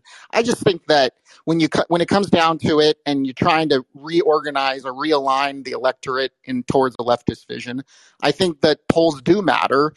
I think that you can change public opinion and be persuasive, but I just think that when it comes to getting representatives to craft legislation in the way you want, and you want to do that from a bottom-up method, that's going to take a lot of time. And I just don't think that that's not what, when you say capturing the zeitgeist, well, that's the zeitgeist right now because they're running defense for Trump. And I just don't think that zeitgeist is going to be there. I just think that there's this kind of a disconnect between what the goals are and how you get to those goals and the time period involved. And changing public opinion takes years, decades. Marjorie Taylor Greene is not going to. We might as well not even try. It's going to take a long time and be hard. So okay. Let's all hang it up. I got my dinner delivery outside the door. My salmon's getting cold. You guys want to just hang it up? Because it's going to be hard and take a long time. Come up here. I'm giving you a hard time, but you know how that sounds. Well, I think that social movements do take time, and that doesn't mean they're impossible. But I think, like I said, the discussion was, how do we get people who support Marjorie Taylor Greene? If you're talking years and decades, I think No. You keep coming up with these fake, with these like issue questions presented, as we say in a legal draft, that no one agreed to. Now the issue is how to get. No, it does not take months and years. These people were galvanized by very recent political events into the positions they are right now. Abolish the FBI could not be a newer political phenomenon that would not exist but for this raid that only happened 2 weeks ago, and for some precipitating events like 1/6, which happened 18 months ago, and this Gretchen Whitmer raid and a couple of other things that have gone down. The Proud Boys thing that was apparently also a plant or whatever. I don't know. I don't follow all of these things so closely, although I should. I'm realizing now. So these are new events. Besides which, even if you want to go back a little bit farther, I'm sorry, I don't know. The liberals really drilled it out of us to ever mention this. And I know we hate Obama, so just take this with a grain of salt. But it makes me insane that we live in a world where Trump doesn't exist, if not for like 10% of white Barack Obama voters switching over. Like a marginal number of Barack Obama voters switching over to Trump. It was the Obama to Trump voter, but for that person, Trump doesn't win. And we're sitting here acting like, there's some deep-seated multi-generational thing that happened. No, they voted for Obama in 2012, and then they voted for Trump in 2016. That's a 4-year window. So we're halfway through Biden's administration. Hop to it. You have a lot of opportunities to make a lot of things happen and capitalize on social moments. That's all I'll say about that. Pierre, you have been very patient. I want to give Nick the last word on this, and I'm going to move on to Thomas. Thank you so much. All right. Thanks for taking my call. Okay. Thank you so much. Thanks. Go ahead, Nick. Can you hear me? I don't know if you had anything else to say. Yeah, sorry, the app was messing up. That was entertaining. I think the way you handled the Cenk debate was definitely the best way to do it. But if you came at Cenk with that same energy, it probably would have been more entertaining. Yeah, but Nick, that's not about, you know what it is? If in that situation, if I give Cenk, and the Vanguard guys pointed this out too, they were like, oh, she got more heated with us than Cenk. Yeah, 100%, because I trust them more not to try to weaponize my frustration back at me. Yeah, you handled it right. You handled it right for sure. It's different, you know, this is a safe space, you know. Yeah. Pierre, you know, I know he's a listener, and I know he's coming from a good place. So I trust but him. I get your frustration, though. I Yeah. get your frustration, and you had the patience of saying against Cenk, because I feel like what we advocating for shouldn't be too hard to understand. Like I try to take any opportunity I can to shift the Overton window to the left. So we have bad faith actors on the right politicizing abolishing the FBI. Of course, that's a good time for us to not only educate people on why we should have the left position to abolish the FBI, but I've been having fun. I get a lot of conservatives that follow me because I make fun of Jim Crow Joe, and I have them even laughing when I make fun. Like, I thought Trump was gonna drain the swamp. If he drained the swamp, this wouldn't even be a problem in the first point. And I get them laugh. That's kind of true, right? Like you got to take these opportunities to be smart, to shift over to. I laugh and mock Trump supporters all the time, and they still follow me to this day. I'll still just say like if he was serious about draining the swamp, he wouldn't have Mike Pompeo there. He wouldn't have Steve Mnuchin there. The FBI wouldn't be in a position where they can raid his use the Espionage Act to raid him, because he would have pardoned Julian Assange, right? Right. So he set the precedent that will eventually lead to him being raided by that. Like, these are things you can communicate, and you're not going to win over the hardcore partisan. The same way you're not going to win over the Pete Buttigieg supporter. No matter how many facts you bring about Medicare for all, there's just this liberal Pete Buttigieg supporter that will not be swayed. That same thing with the right wing. But the right winger who just works a 9-to-5 job, then you got kids, he kind of barely pays attention to political politics, may watch a Ben Shapiro video every once in a while, and then he hear Abolish the FBI, like, yeah, that makes sense. We can try to win that person over and bring them to the right reason to support Abolish the FBI. And if we eventually build a movement to abolish the FBI, we will have these people that we programmed from the start of this dialogue on our side. Right. Why is it so hard to understand? It's about goodwill and being consistent and seeming like you have integrity. We know that this is why, and I know we all have our critiques of Bernie, but we all know why everyone cuts him more slack than the Squad or anybody else, and why people really believed in him in 2016 and 2020. And it's because he had 40 years on the record of doing the hard thing when it was hard, and had taken the unpopular position when it was unpopular. And people turning up photographs of him being arrested, chained to black women and all this stuff in the 1960s when some other people were Goldwater girls. And it made us feel like, okay, when you do the right thing when no one's looking, when you do the right thing, like having a trans parade in Burlington when, people didn't even believe that gay people had human rights, like that meant something to some people. And so, like, if you want to have that kind of integrity, if you want people to be with you for the long run and feel like you're not just opportunistically knocking on somebody's door to get you to pull the lever for the guy that you like so that you can get, your internship paper signed off on or whatever, or to get your little job, your little paycheck for working for a campaign. Like, if you want people to really believe you, you have to invest in moments like this and do the right thing, even when it's hard, even when you're going against the Democratic Party, even if there's some marginal chance that it negatively affects the ability to lock Donald Trump up. I'm sorry, you got to show people what your real priorities are. Do you care more about all of the people that have been ground under the heel of the FBI for the last 100 years or Donald Trump? Now, I don't think it's a trade-off. I think absolutely we should be talking about the fact, as I did at the end of my Marjorie Taylor Greene radar, that if the FBI for once is rightly going after someone who is elite and has money and power and authority, then that is a rare occasion and good for it. But that does not justify the excesses and abuses of the institution as a whole. All right, Thomas, unmute yourself and let us know what's on your mind. Hey, Brianna and Nick. I think it was maybe like a week or two ago when all this stuff sort of started to burble up. I think Rand Paul had tweeted something like, we need to rescind the Espionage Act. Right? Gee, I know what you're talking about. Yes. And Charles Booker, the supposedly left-wing adversary of Rand Paul's in Kentucky, was like, oh, well, vote for me. I won't betray this country like Rand Paul, who's okay with, letting, people, go without, being prosecuted for the Espionage Act. And, of course, a bunch of the left supports Charles Booker and stuff, which is funny because the Espionage Act was used to jail Eugene Debs, probably the greatest American socialist that we ever produced, as a means of trying to clamp down the real socialist movement at the time. It also Daniel Hell, John Carreyrou as well. Yep. There's so many. And I'll pass it right back to you. I'll pass it right to you, Bree. But you running against Rand Paul, a libertarian, a right-wing economic libertarian, but he can't stop attacking him from the right. Like you running against a libertarian, Charles. You don't have to prop up the military. Like he did the same thing with Ukraine, because he keeps taking the only issues that Rand Paul gets right, and he keeps attacking him on those issues. Attack him on his stance on healthcare, Booker. Stop attacking him because he got the issue of Ukraine correct. And he said he quoted John McCain. Charles Booker quoted John McCain. He said, like the late great Senator John McCain said, Rand Paul worked for Putin.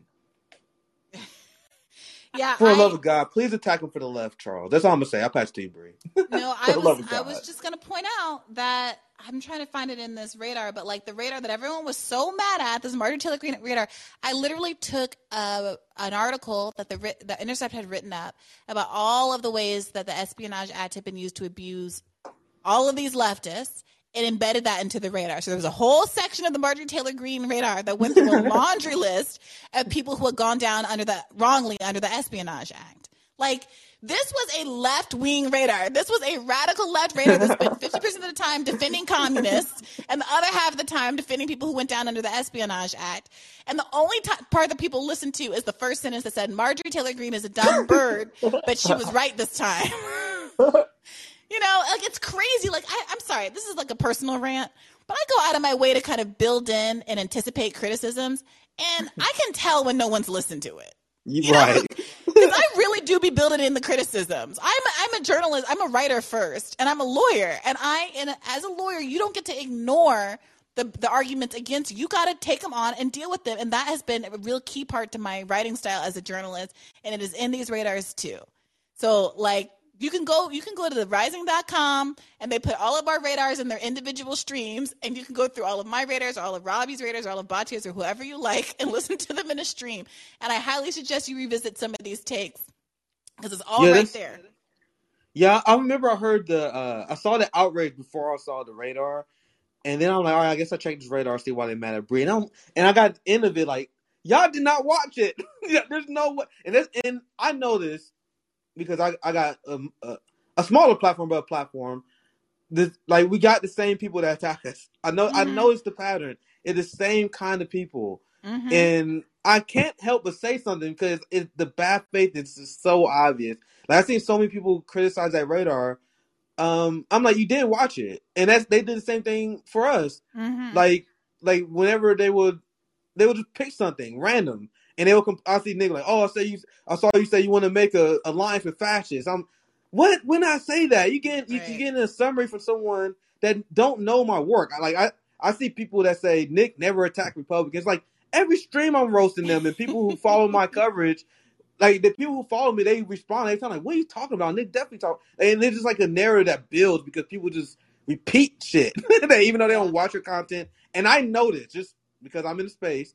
I know that happens to you a lot, and I'm like, what is that? That is kind of weird. It is kind of weird. I know that happens a lot. Some of it is, and I don't like to like impute motives or something. I think that some of it definitely is troll bot behavior. Like, you can see, definitely that. It comes in really unnatural waves. Like the Tucker Carlson one came like a day after in a way that felt really weird, and all at once, like, a signal went out. And there has definitely been reporting. There definitely exist chat groups of high-profile, big follower accounts that definitely move in targeted ways. At one point, I was invited during the Bernie campaigns. One of these celebrities asked me if I wanted to come into this group, and it was basic and terrible, and I exited promptly. But, like, there definitely are, like, people, like, C-list celebrities with big followings that are all sitting around. Like, Bradley Whitford isn't acting alone, you know? Like, or Deborah Messing, and then they're not acting alone. And it's all, like, very K-Hive oriented. It's the same people. And it's like weird alliances. Like, the same people who were really mad at me about, like, the Talia Levin thing where she hung up on me in that interview were mad at me about, like, Marjorie Taylor Greene. You know, it's like, it doesn't make sense. It's like Talia is, like, ostensibly a leftist, and I don't know that this would be their issue.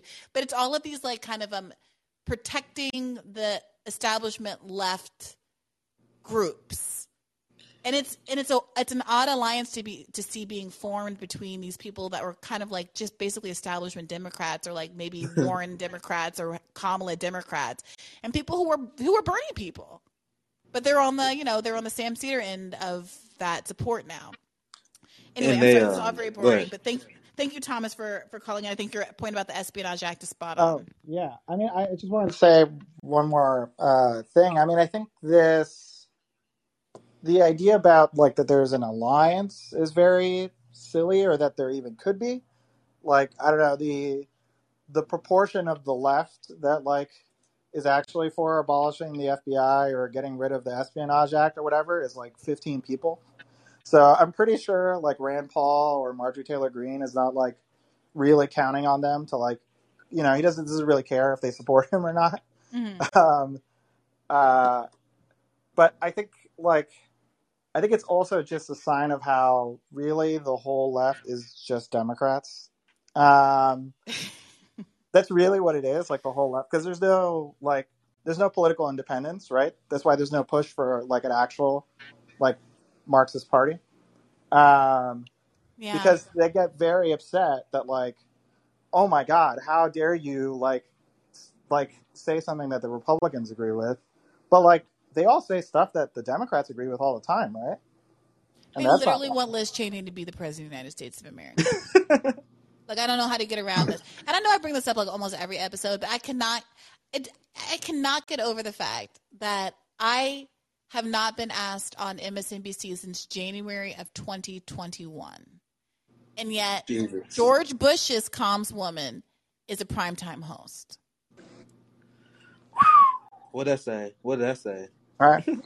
Just the thought, not that I'm clamoring to get on or anything, but like to the extent that, so like Brian Stelter, RIP, was the last person to have me on cable news. And even though the segment was kind of faltering and awkward, he made an attempt to understand the left by having me and Liz Brunig, and I think it was Dave Weigel's idea for the panel. He was the third panelist. And he asked us questions about the left and what they believed and tried to figure it out, even though it was one step forward, two steps backward. He was trying. And that's the last time that George Bush's press secretary is a primetime MSNBC anchor. When you say the caller said a lot of the left is just Democrats, I don't even think that's a controversial take, because if like the establishment, they don't care if you have a YouTube channel and you criticize them. They don't care if you make segments. The only thing they care about, will you tell your supporters to vote for Democrats? Will you vote for Democrats? And they pretend that they are leftier than that. Or, like Jane calling you the fake left. Like people who vote for Jim Crow Joe, who continue Trump policies and even expanded them in a lot of cases. I just gotta say it straight up: if you vote for that party who unapologetically imperialist or capitalist, you cannot play gatekeeper to who's a fake left and who's not. And it drives me crazy that people don't understand that. They are a right-wing imperialist party, and if your modus operandi is tell people to vote for them every 2 years, at the end of the day, you're just a Democrat. It doesn't matter how many times you criticize them. Yeah, look, we could do a whole. I'm really tempted to double down on that and get into it with you, Nick, about how important it is, or how much the left is suffering from the failure to have a third party where we can feel like we can register our frustrations, and there being some conflict about whether or not we should all just be voting green, whether or not how much we should be paying to forward, whether or not NPP is in the dustbin of history and all those other kinds of things. But that is probably worth a whole other episode. And I've been very negligent with this caller list because I've been very engaged. Yeah, my bad. Sorry, let's do it. So I'm trying to not make this a 3-hour episode. I'm trying to keep this to a 2-hour episode. So let's try to do some rapid fire to get through at least like 10 more people in the next 30 minutes if we can. All right, I'm down. Okay. I just wanted to quickly say just a recommendation on a guest. I would highly recommend getting this guy, Reed Kane. He goes by the name Socialist Legacy on Twitter and his YouTube channel. I think he's really good on the necessity of like an independent socialist party or like working class vision outside of the Democratic and Republican parties. So I think he might be a good guest for that. Okay, Reed Kane. Thank you for that. Thank you. All right. Up next. I'm going to start skipping around a little bit in a second, so everybody look alive. Omar, you're up next. What's on your mind? Hi, Bree. Like you said, just quick commentary. It's so frustrating because even when I heard your exchange with, I believe it was Pierre. I mean, not any personal shots, but it just seems like a lot of the times some leftists just rebel and being like fucking losers. I don't understand. Like, I don't understand if now all of a sudden Marjorie Taylor Greene is singing our tune about defunding the FBI or defunding any kind of law enforcement. Like, it doesn't understand. It's incomprehensible for me, for anybody that understands power or even politics, for you to want to skip on the opportunity to be able to, like you said, propose some kind of policy, some kind of legislation to get our foot in the door where we finally have an agreement with the opposition. It doesn't make sense to me, or or even from the stance where it's like, oh, but fascism, like, I don't understand. I'm so over the word fascism. Like, it does not mean anything to anyone, I believe. It's just, I don't know. It's just like a code word for a People trigger don't word. I like. don't know. Yeah, well, Nick has a great bit. I heard you talking today, Nick, about Biden's fascism. Do you want to? I mean, what's your take on that? Because you were saying, like, look, if we're going to start using that word to accurately describe things, we're talking about how much money is Biden putting toward the police and getting X number of more cops on the street in the middle of this push to criminalize a woman's right to choose. He's wanting to create more agents of the state, and which is who exactly? Why are we only using these terms to apply to right-wing fascism but not Right. neoliberal fascism? Yeah, I That was try a my great point, best. Bree. Go ahead. Yeah, and Sorry. I try my best not to bastardize any of these terms. But if you look up the 14 tenets of fascism, I'm sorry to say, every single one of those apply to the United States. So I'm more radical than most, and I'm telling people to leave the two-party duopoly. So when you call Donald Trump a fascist, I'm not necessarily disagreeing with you. I'm saying, how can you have that position while voting for Jim Crow Joe? So if you look at one of the tenets of fascism, forcible oppression of the opposition, what Joe Biden is doing to Julian Assange, the strong expansion of a national security state while neglecting the welfare of the people. These are tenets of fascism. When you go down the entire list, there's a long list of them. To save time, I'm not going to go through all of them. But everything, the policy-wise that Joe Biden is doing, it fits under what it means to be a fascist. I debated Destiny, and I had the claim that the United States is a fascist country. Now, my main strategy in terms of debating Destiny was very simple. Name me a country you think is a fascist country. And of course, he's a liberal, so he said Russia. So my response to that, I was trying to get him to explain the Monroe Doctrine, which was very easy. I asked him, why you think Russia is a fascist? Because he said he don't think Russia don't respect the borders of sovereign countries, the fact that they believe they have a claim of Ukraine.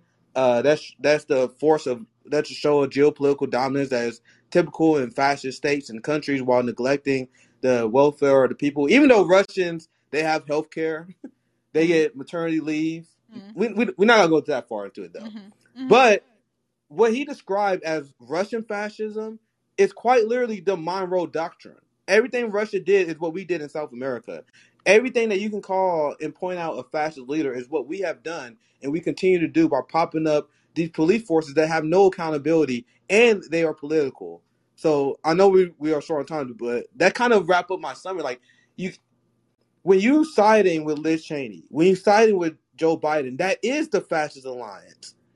Look at what he's doing to Palestinians. Look at what he's doing to Yemeni children. He is increasing, adding 100,000 police officers to our streets while people are going homeless. This is what crumbling empires have done. So I think that's the bit you was asking for, right? Yeah, 100%. 100%. Great, That's spot on. great point taken. To be honest, Yeah. I guess it's meaningless when you use fascism just to point out, No, like, it is meaningless how people use it. You are right. they just use it to People fearmonger are on right unserious. They just wingers, say which is when fascism I is don't something like they it. don't like. You are right though that a lot of people they just drop our. That's why I was trying to explain why I call. Like, I'm not just saying Biden's a fascist because I don't like Biden. I'm literally Google 14 steps of fascism. He falls for every single one of them.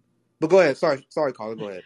No, that I 1000% agree. I guess it's just meaningless when they use fascism to fearmonger about like conservatives or whatever. I just find it completely fucking pointless. And on top of that, I'm not sure if you guys there was a viral little video on Twitter. It's like how to talk to MAGA about communism. I'm not sure if everybody caught that. Oh yeah, I saw that. Yeah, and it just goes to the fundamental point. Even of this FBI ordeal, I cannot comprehend. I think somebody that's not willing to talk to somebody across the aisle is more detrimental to the movement. Well, To what be was so quite honest with interesting you. about that video was by simply using certain kind of really superficial framing, which is kind of what I'm getting at with this Marjorie Taylor Greene stuff. He just taught, he was like, seize the means of production, but he also used words, and I can't think of exactly what was said in the video, but saying things like, yeah, we got to, drain the swamp, which is Trump's way of saying we got rid of corruption. but I also want to get rid of corruption. So I'm Hey, not I use allergic to the that. words drain the swamp. Yeah, hell yeah, let's drain the I swamp. use Okay. it. Yes, dead You ass know? free. I 1,000%, 1,000%, and it's just like I mentioned. I don't understand how people want to go about politics without taking this approach. I just feel like some people, maybe they're caught up in like your own self righteousness, where like if a conservative is not going to 100% come to your side of the aisle, then they're just still deplorable. Mm-hmm. I'm just gonna rant about the same thing, to be quite honest with you. Yeah. Yeah, Well, I look, told this story quite a few times, so I tell the super short version of this. When I was canvassing for the Bernie campaign, I have all my socialist gear on, right? And I was talking to this black Republican who called himself a black Republican because he felt like them family values, right? Now that's obviously a Republican talking point. So I got him to agree with me because I said, wouldn't if you care about the black family, shouldn't we have a 4-day work week so the black dad is there more? Shouldn't we have health care and get the family help? Shouldn't we have a living wage so the black father, well, we can have one breadwinner in the family? And he agreed with, he's like, yo, they're actually great points. He don't connect the Democratic Party to those things, and we can bring those people aboard. Just to make that story very short, use whatever language it takes for you to get a W. Yeah, yeah.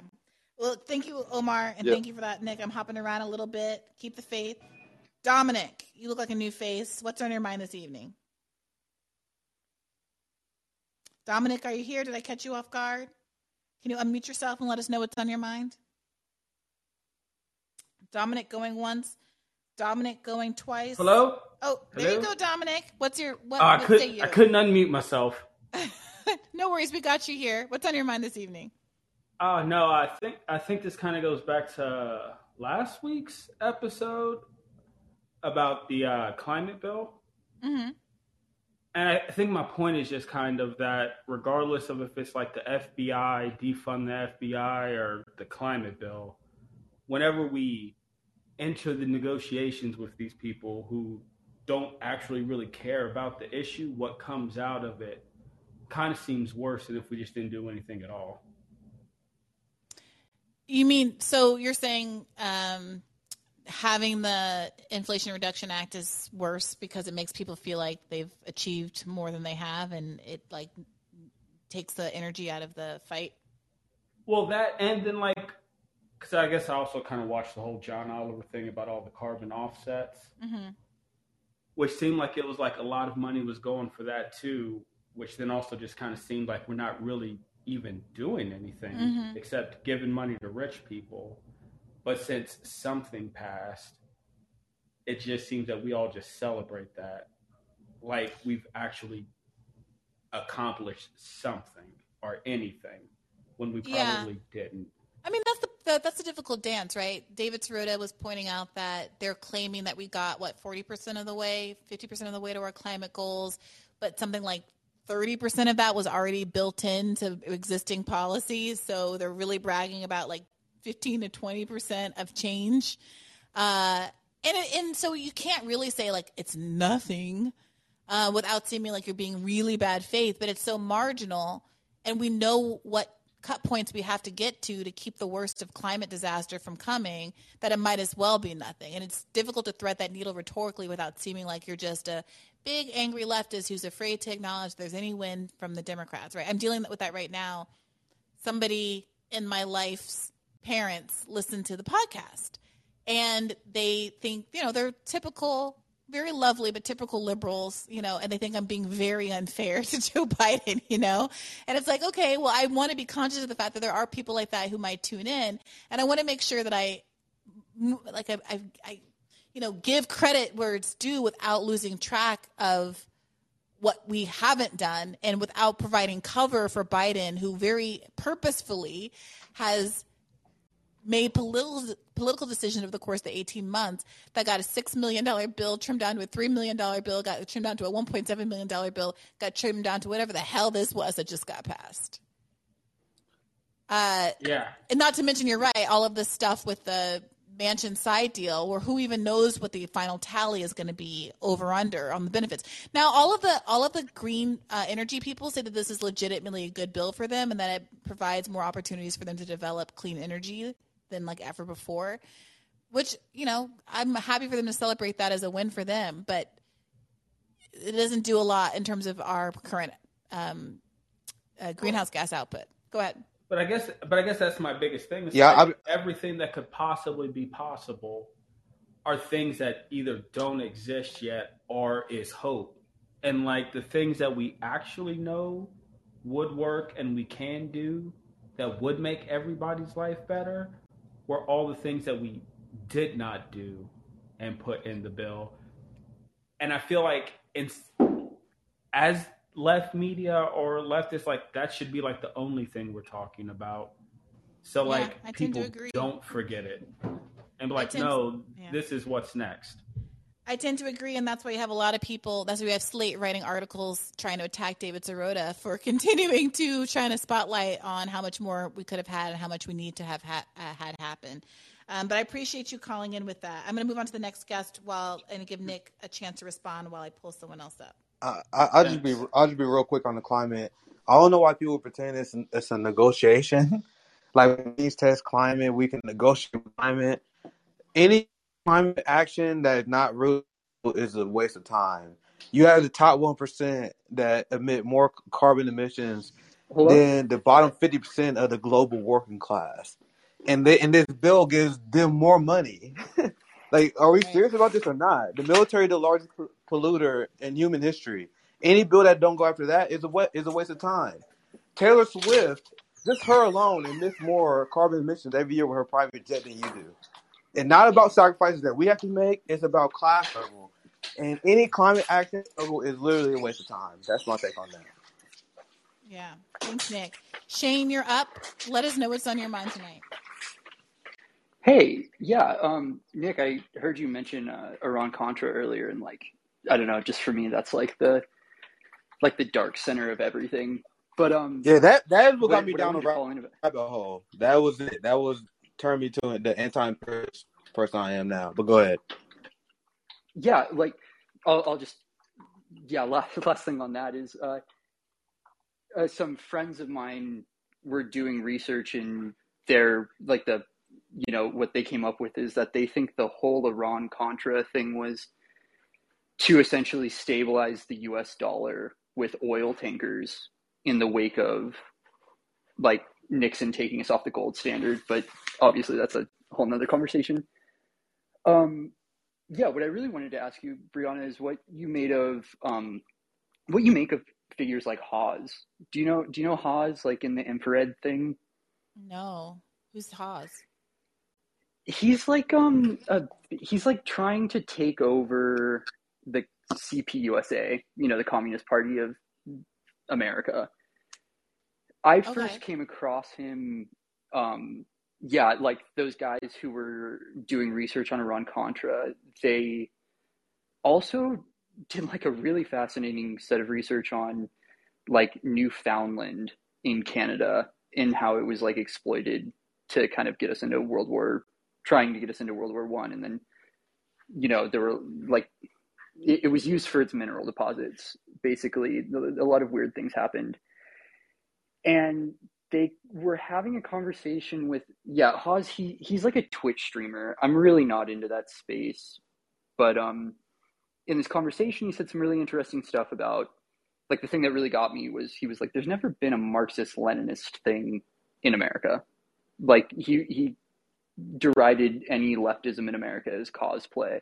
I'm not sure I necessarily agree with that totally, but I took the point where he's like, you have a lot of people on the left who like axiomatically just are like, oh, China's the worst. And he was kind of saying like, well, that's an actual version of leftism. Like, Xi Jinping has seen like he's kind of transformed his economy through, like he's seen it go through these stages and it's like actually working. But he's been a huge proponent of like this whole abolish the FBI thing and kind of saying like, hey, like forget about the pop politics of it, but like, and kind of put aside aesthetics for a moment, but like vibe out with the right-wing people who are calling to abolish the FBI. And more I kind of like, linking those two things, like the left has only ever barely existed in America. And then you have these people calling to abolish the FBI. It's like, I just think it'd be cool if everybody just like put down all the politics, like put down all the minutia of being like, oh, well, it's going to take a long time to get these people to get together. And like, it's going to take a long time to convince Marjorie Taylor Greene voters that like the left isn't toxic. But it's like, we'll just go with the vibe of it, because I think the aesthetics come later. Like somebody earlier was talking about like how, we just call right-wing people fascists. And it's like, I don't know. Like, I think they're vibing out on Donald Trump, where they're just like, hey, like, this is this guy who's like kind of saying some stuff I agree with, kind of saying some stuff I'm not sure about, but like they're catching the vibe. And maybe the FBI could be like something for the left. Yeah, so I don't know that I agree with every aspect of what you're saying, because I do think that there are details that matter, and I'm not willing to commit to vibes in particular. I think what I like about this Marjorie Taylor Greene moment is that it's something extremely specific that doesn't actually lend itself to bleed. She's saying abolish the FBI. Without changing a single word of that sentence, I agree with her. So I like, to the extent that that's a vibe, I am completely on board with that project. But I do think that there is, I'm sorry, and maybe you disagree with me on this, Nick.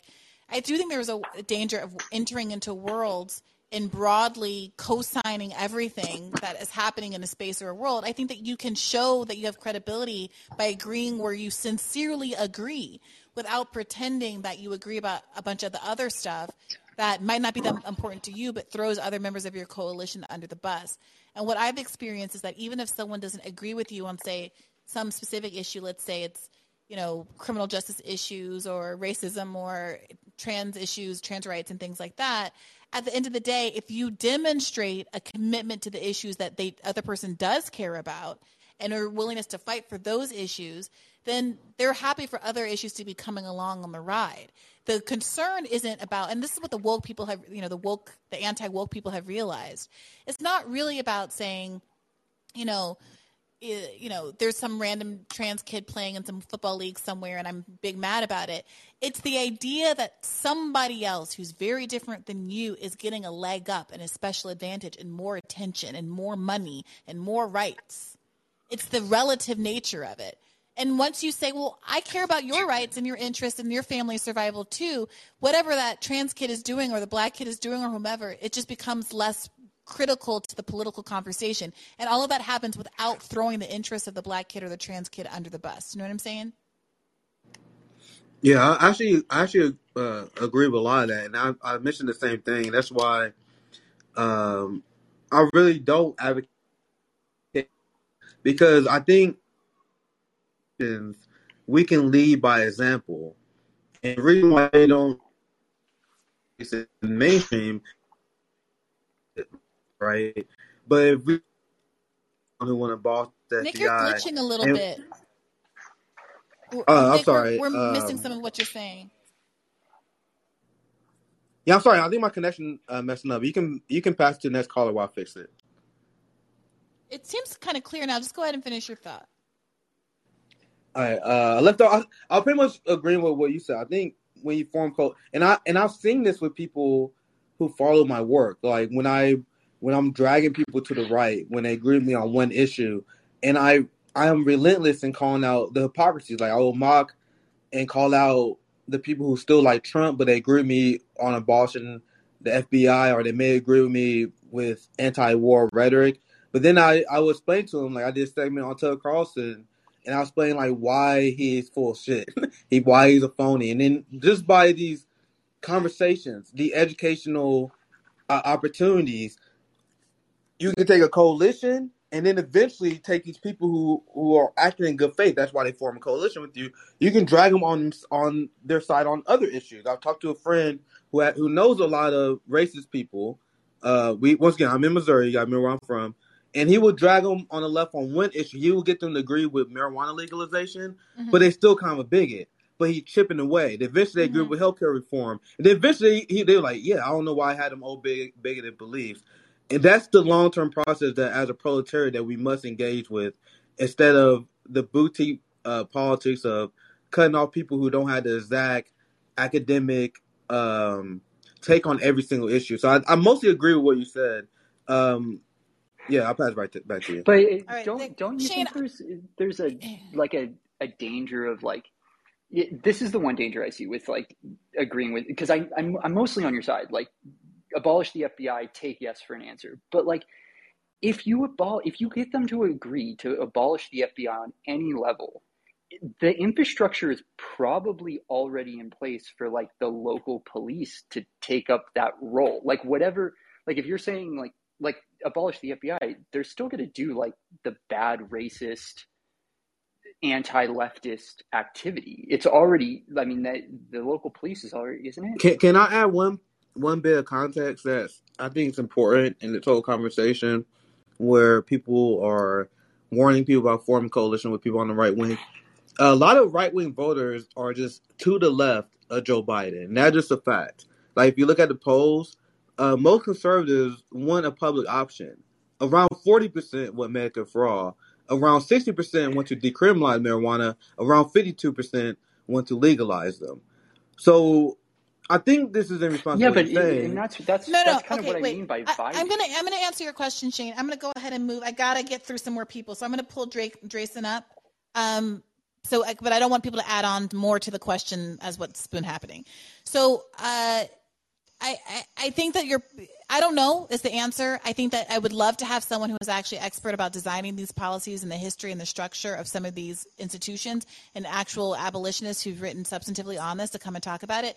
Regretfully, a lot of them are not wanting to get in this space and aren't wanting to talk about this, and that's a real frustration. I do think that every cop movie you ever watch has some tee-off fight between the FBI and the local police, which suggests to me that there's some overlap and duplicity there that is not duplicity, but duplication there that is not necessary.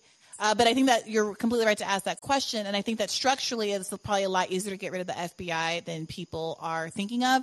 But to your point that there's still a bad person there who could do bad things, yeah, that's why you need to have substantive reform across everything. It's not going to be one institution, but I think a very well-funded institution with no accountability the way the FBI are is a problem in and of itself and worth getting rid of.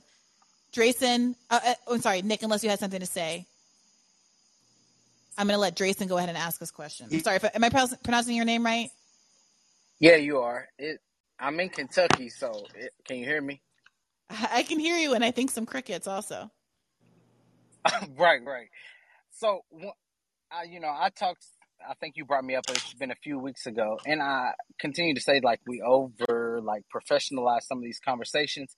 And so I'm from Kentucky, and I recently moved back to Chicago, and I think oftentimes I think we assume that these white conservatives are somehow don't understand the left position when it really is so simple. I ran, a local race in Kentucky and got a lot of support for talking about a lot of the left positions. But that's neither here nor there. I want to talk about more so like AOC, in my opinion, about the leaders of the left. Do you think we spend way too much time speaking about the squad versus like now considering them just a part of the corporate Democrats? Because I know all about Fred Hampton and all the radicals of the Black movement, and they're nowhere near that. And I think sometimes we sort of like allow them to be aligned with a movement that they have never been a part of, especially when we talk about left policies. Is it just like practical to assume that they are now a part of corporate Democrats, and especially as AOC gets more articles written about her being potentially a presidential candidate? There is no assumption. She has not shown that she's accountable to any left politics. So do you think it's a waste of time to continue to speak to try to pull her or hold her accountable to left policies? Yeah, I got you, Drayson. Go ahead and take that one, Nick. And Amanda, I'm coming to you next.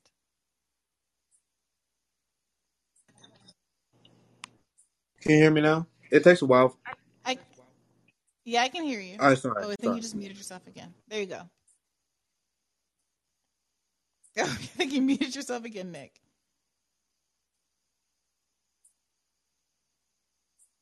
You're unmuted, but I don't hear you. All right, I'll go ahead and start Maybe answering. it's my Wi-Fi. Hello? Look, in my job, in my role. Oh, hey, Nick.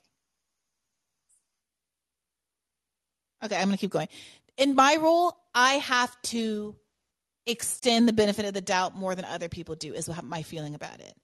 I don't think it changes the conversation for me to be like, AOC's a fraud. Now, I think it's perfectly reasonable for me to say, and I do say, I don't put a lot of faith in electoralism anymore, right?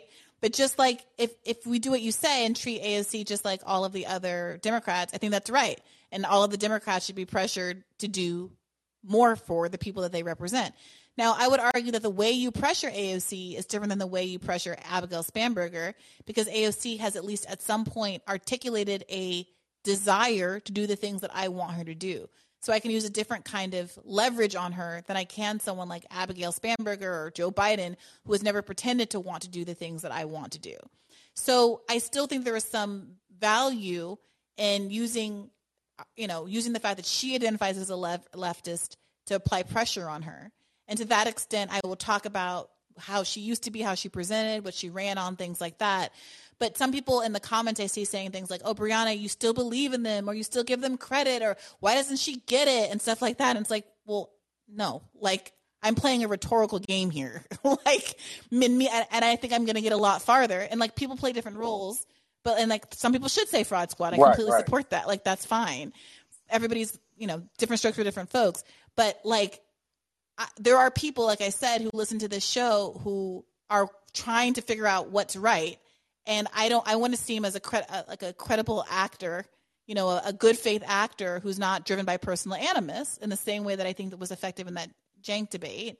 And to that extent, I'm trying to cast a little bit of a broader net and have a different approach when it comes to the squad members. But go ahead, Nick.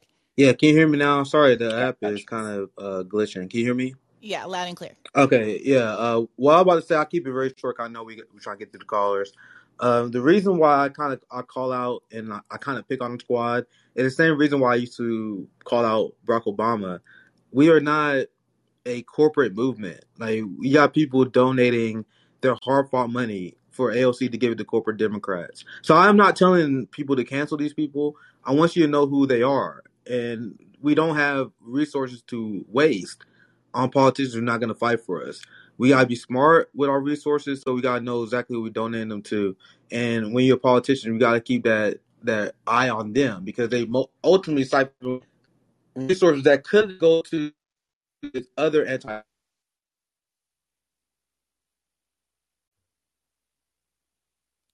Oh no, you're cutting out again. I ain't gonna take too much time, but I agree with both of you. The problem is, I would say I love you, Brianna, and I love Nick. The problem is that too often on the left, we do not highlight voices, in my opinion, voices that are Black, especially who understand the Black Panther Party and other radical Black people.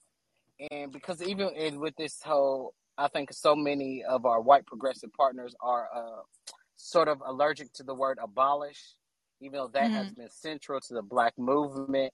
And that's all I have to say. I am not going to take up too much time. There's a lot of people that take up too much time, but I appreciate both of you. Keep doing what y'all doing. I really, really, really, really appreciate you. Thank you so much for calling in. I appreciate you, and keep the faith. All right, Amanda, you're up next. Nick, I don't know if you know, we have been able to hear you throughout that, but I think your last point did land, and hopefully. Yeah, can you hear me now, Bree? I'm actually can you hear me? Yes, I can hear you now. Yeah, I'm actually here. Can I do one plug? Can you guys follow Revolutionary Discourse? Calling as well. Always good to talk to you. I think my phone, that's why it's glitching as well. Always good to talk to you, Bree. And, always good. Thank you so much for donating your time, being so generous with your time tonight. Yes, please do go follow RBN, follow Socialist MMA on Twitter. I learn a lot from you guys. You guys do great content, really interesting streams. You cover a lot of really good content, and I think from an angle that is fresh and much needed on the left. So thank you again, Nick. Yeah, appreciate you, Bree. Love your perspective. Talk to you guys later. All right. Bye, Nick. The faith. All right, Amanda, bring us home tonight. Brianna, so I want to speak to the misunderstanding or people not listening to the whole thing when you're presenting a radar or one of your podcasts. And I'm not going to tell you anything that you don't already know, maybe just remind you of stuff that you used to know but you forgot, because you're a communications person, right? So Ostensibly. one of the things, well, I think you are. I think you do a great job in getting into the nuances, but I'm going to give a critique because here's what happened this morning. I was watching Useful Idiots and then I was on the call-in, and Aaron Mate brought up your position from your recent podcast, but he missed the point. That the point was to put forward legislation, not to just like get in bed with the people that are saying we should abolish FBI, but to take the moment to not just say we should abolish the FBI, but as you're saying that, and by the way, here's the legislation that can do it. Mm-hmm. And I think that that's really what you have been saying.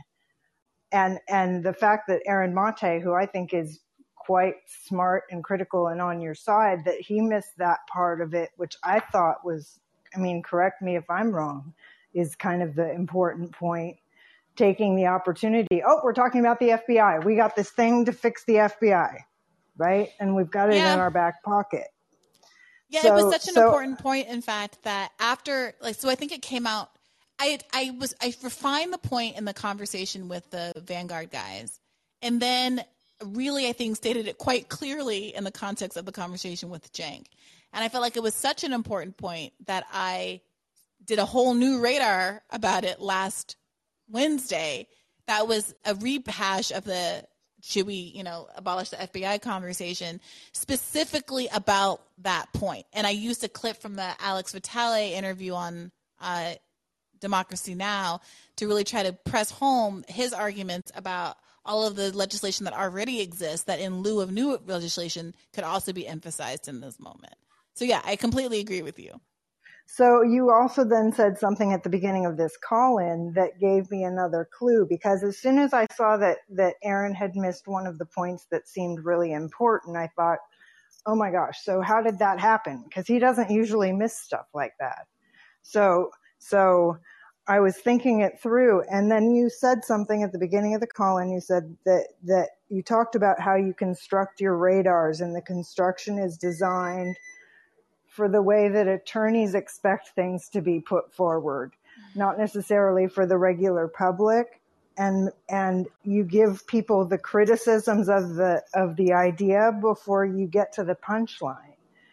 And maybe by reversing it, at least, as a former English teacher, I'm just going to say, you give the topic, you explain it, you give the topic, right? That maybe part of the misunderstanding and not listening is that because you give such a good nuanced explanation, and people are super short attention span sometimes, they grab onto the first thing they can. And if it's a criticism, even though it's a criticism you're knocking down, they're still going to grab it as a criticism, right? Yeah, no, I think it's definitely fair that, whenever you do a video, you have to expect that people don't get to the end and to try to front load what your thesis statement is. One of the things I do like about the radars is that they put those bullet points down the side that are supposed to be an inducement for folks to want to stick around into the inflammatory bullet point at the bottom. And to be really honest, I'm usually finishing a radar at like midnight before I have to be up in a studio chair with hair and makeup done at 8. And you were on a call in for 3 hours before that. Right.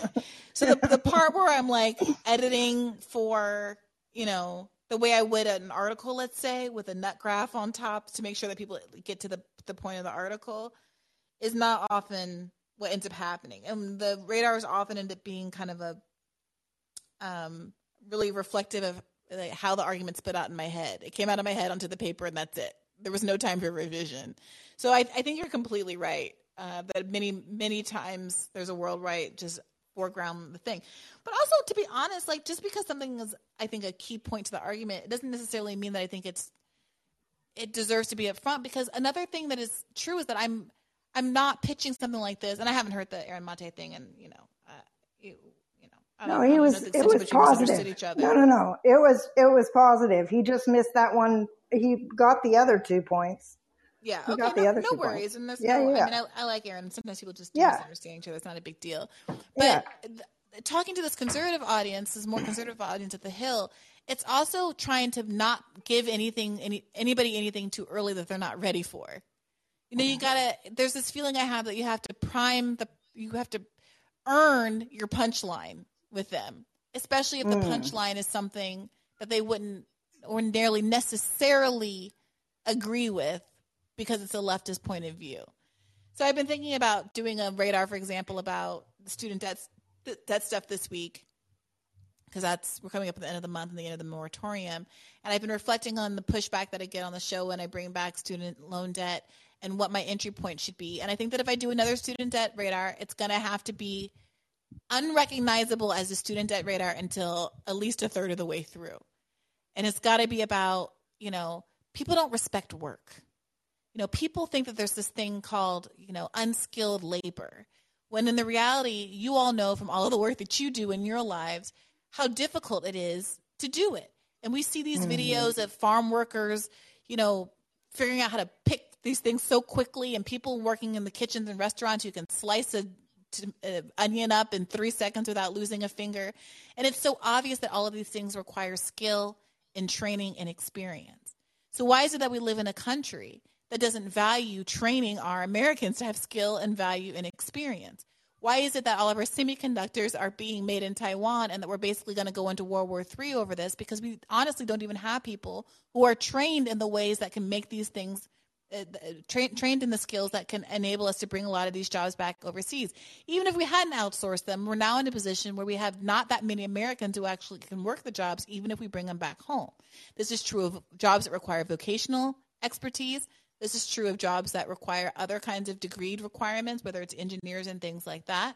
And the reality is we create an enormous disincentive in this country for people to get that kind of training, whether it's to drive a truck or to design a computer or a semiconductor, because we charge more for the right to be educated than any other country in the world. I think about it. I've been thinking about that.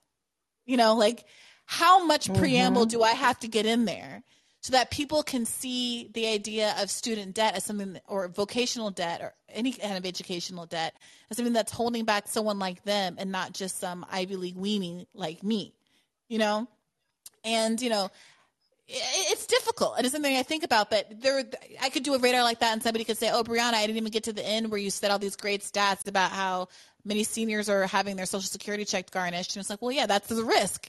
That's the risk of doing that. But there's also the risk that if I front load with education is a human right, that I'm going to lose a bunch of people, who don't already agree that education is a human right. So I take your point, and it's all a grand experiment. And I think that sometimes the way that you're describing is going to be more effective.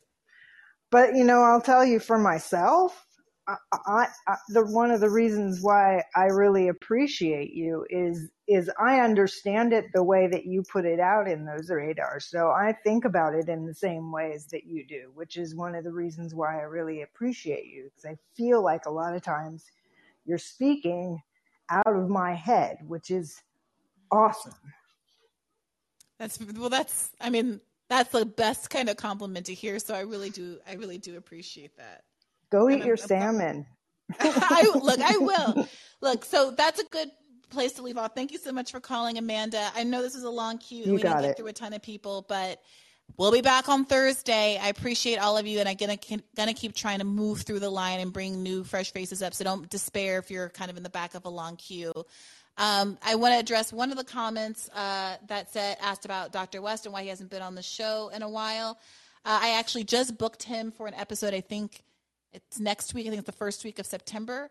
So stick around for that. He will be back. And let's go ahead and end with some music from someone who was featured as a comment in one of the questions that we got this evening. And I will see you guys later this week. Take care. Keep the faith. Too late. Got nothing in my brain.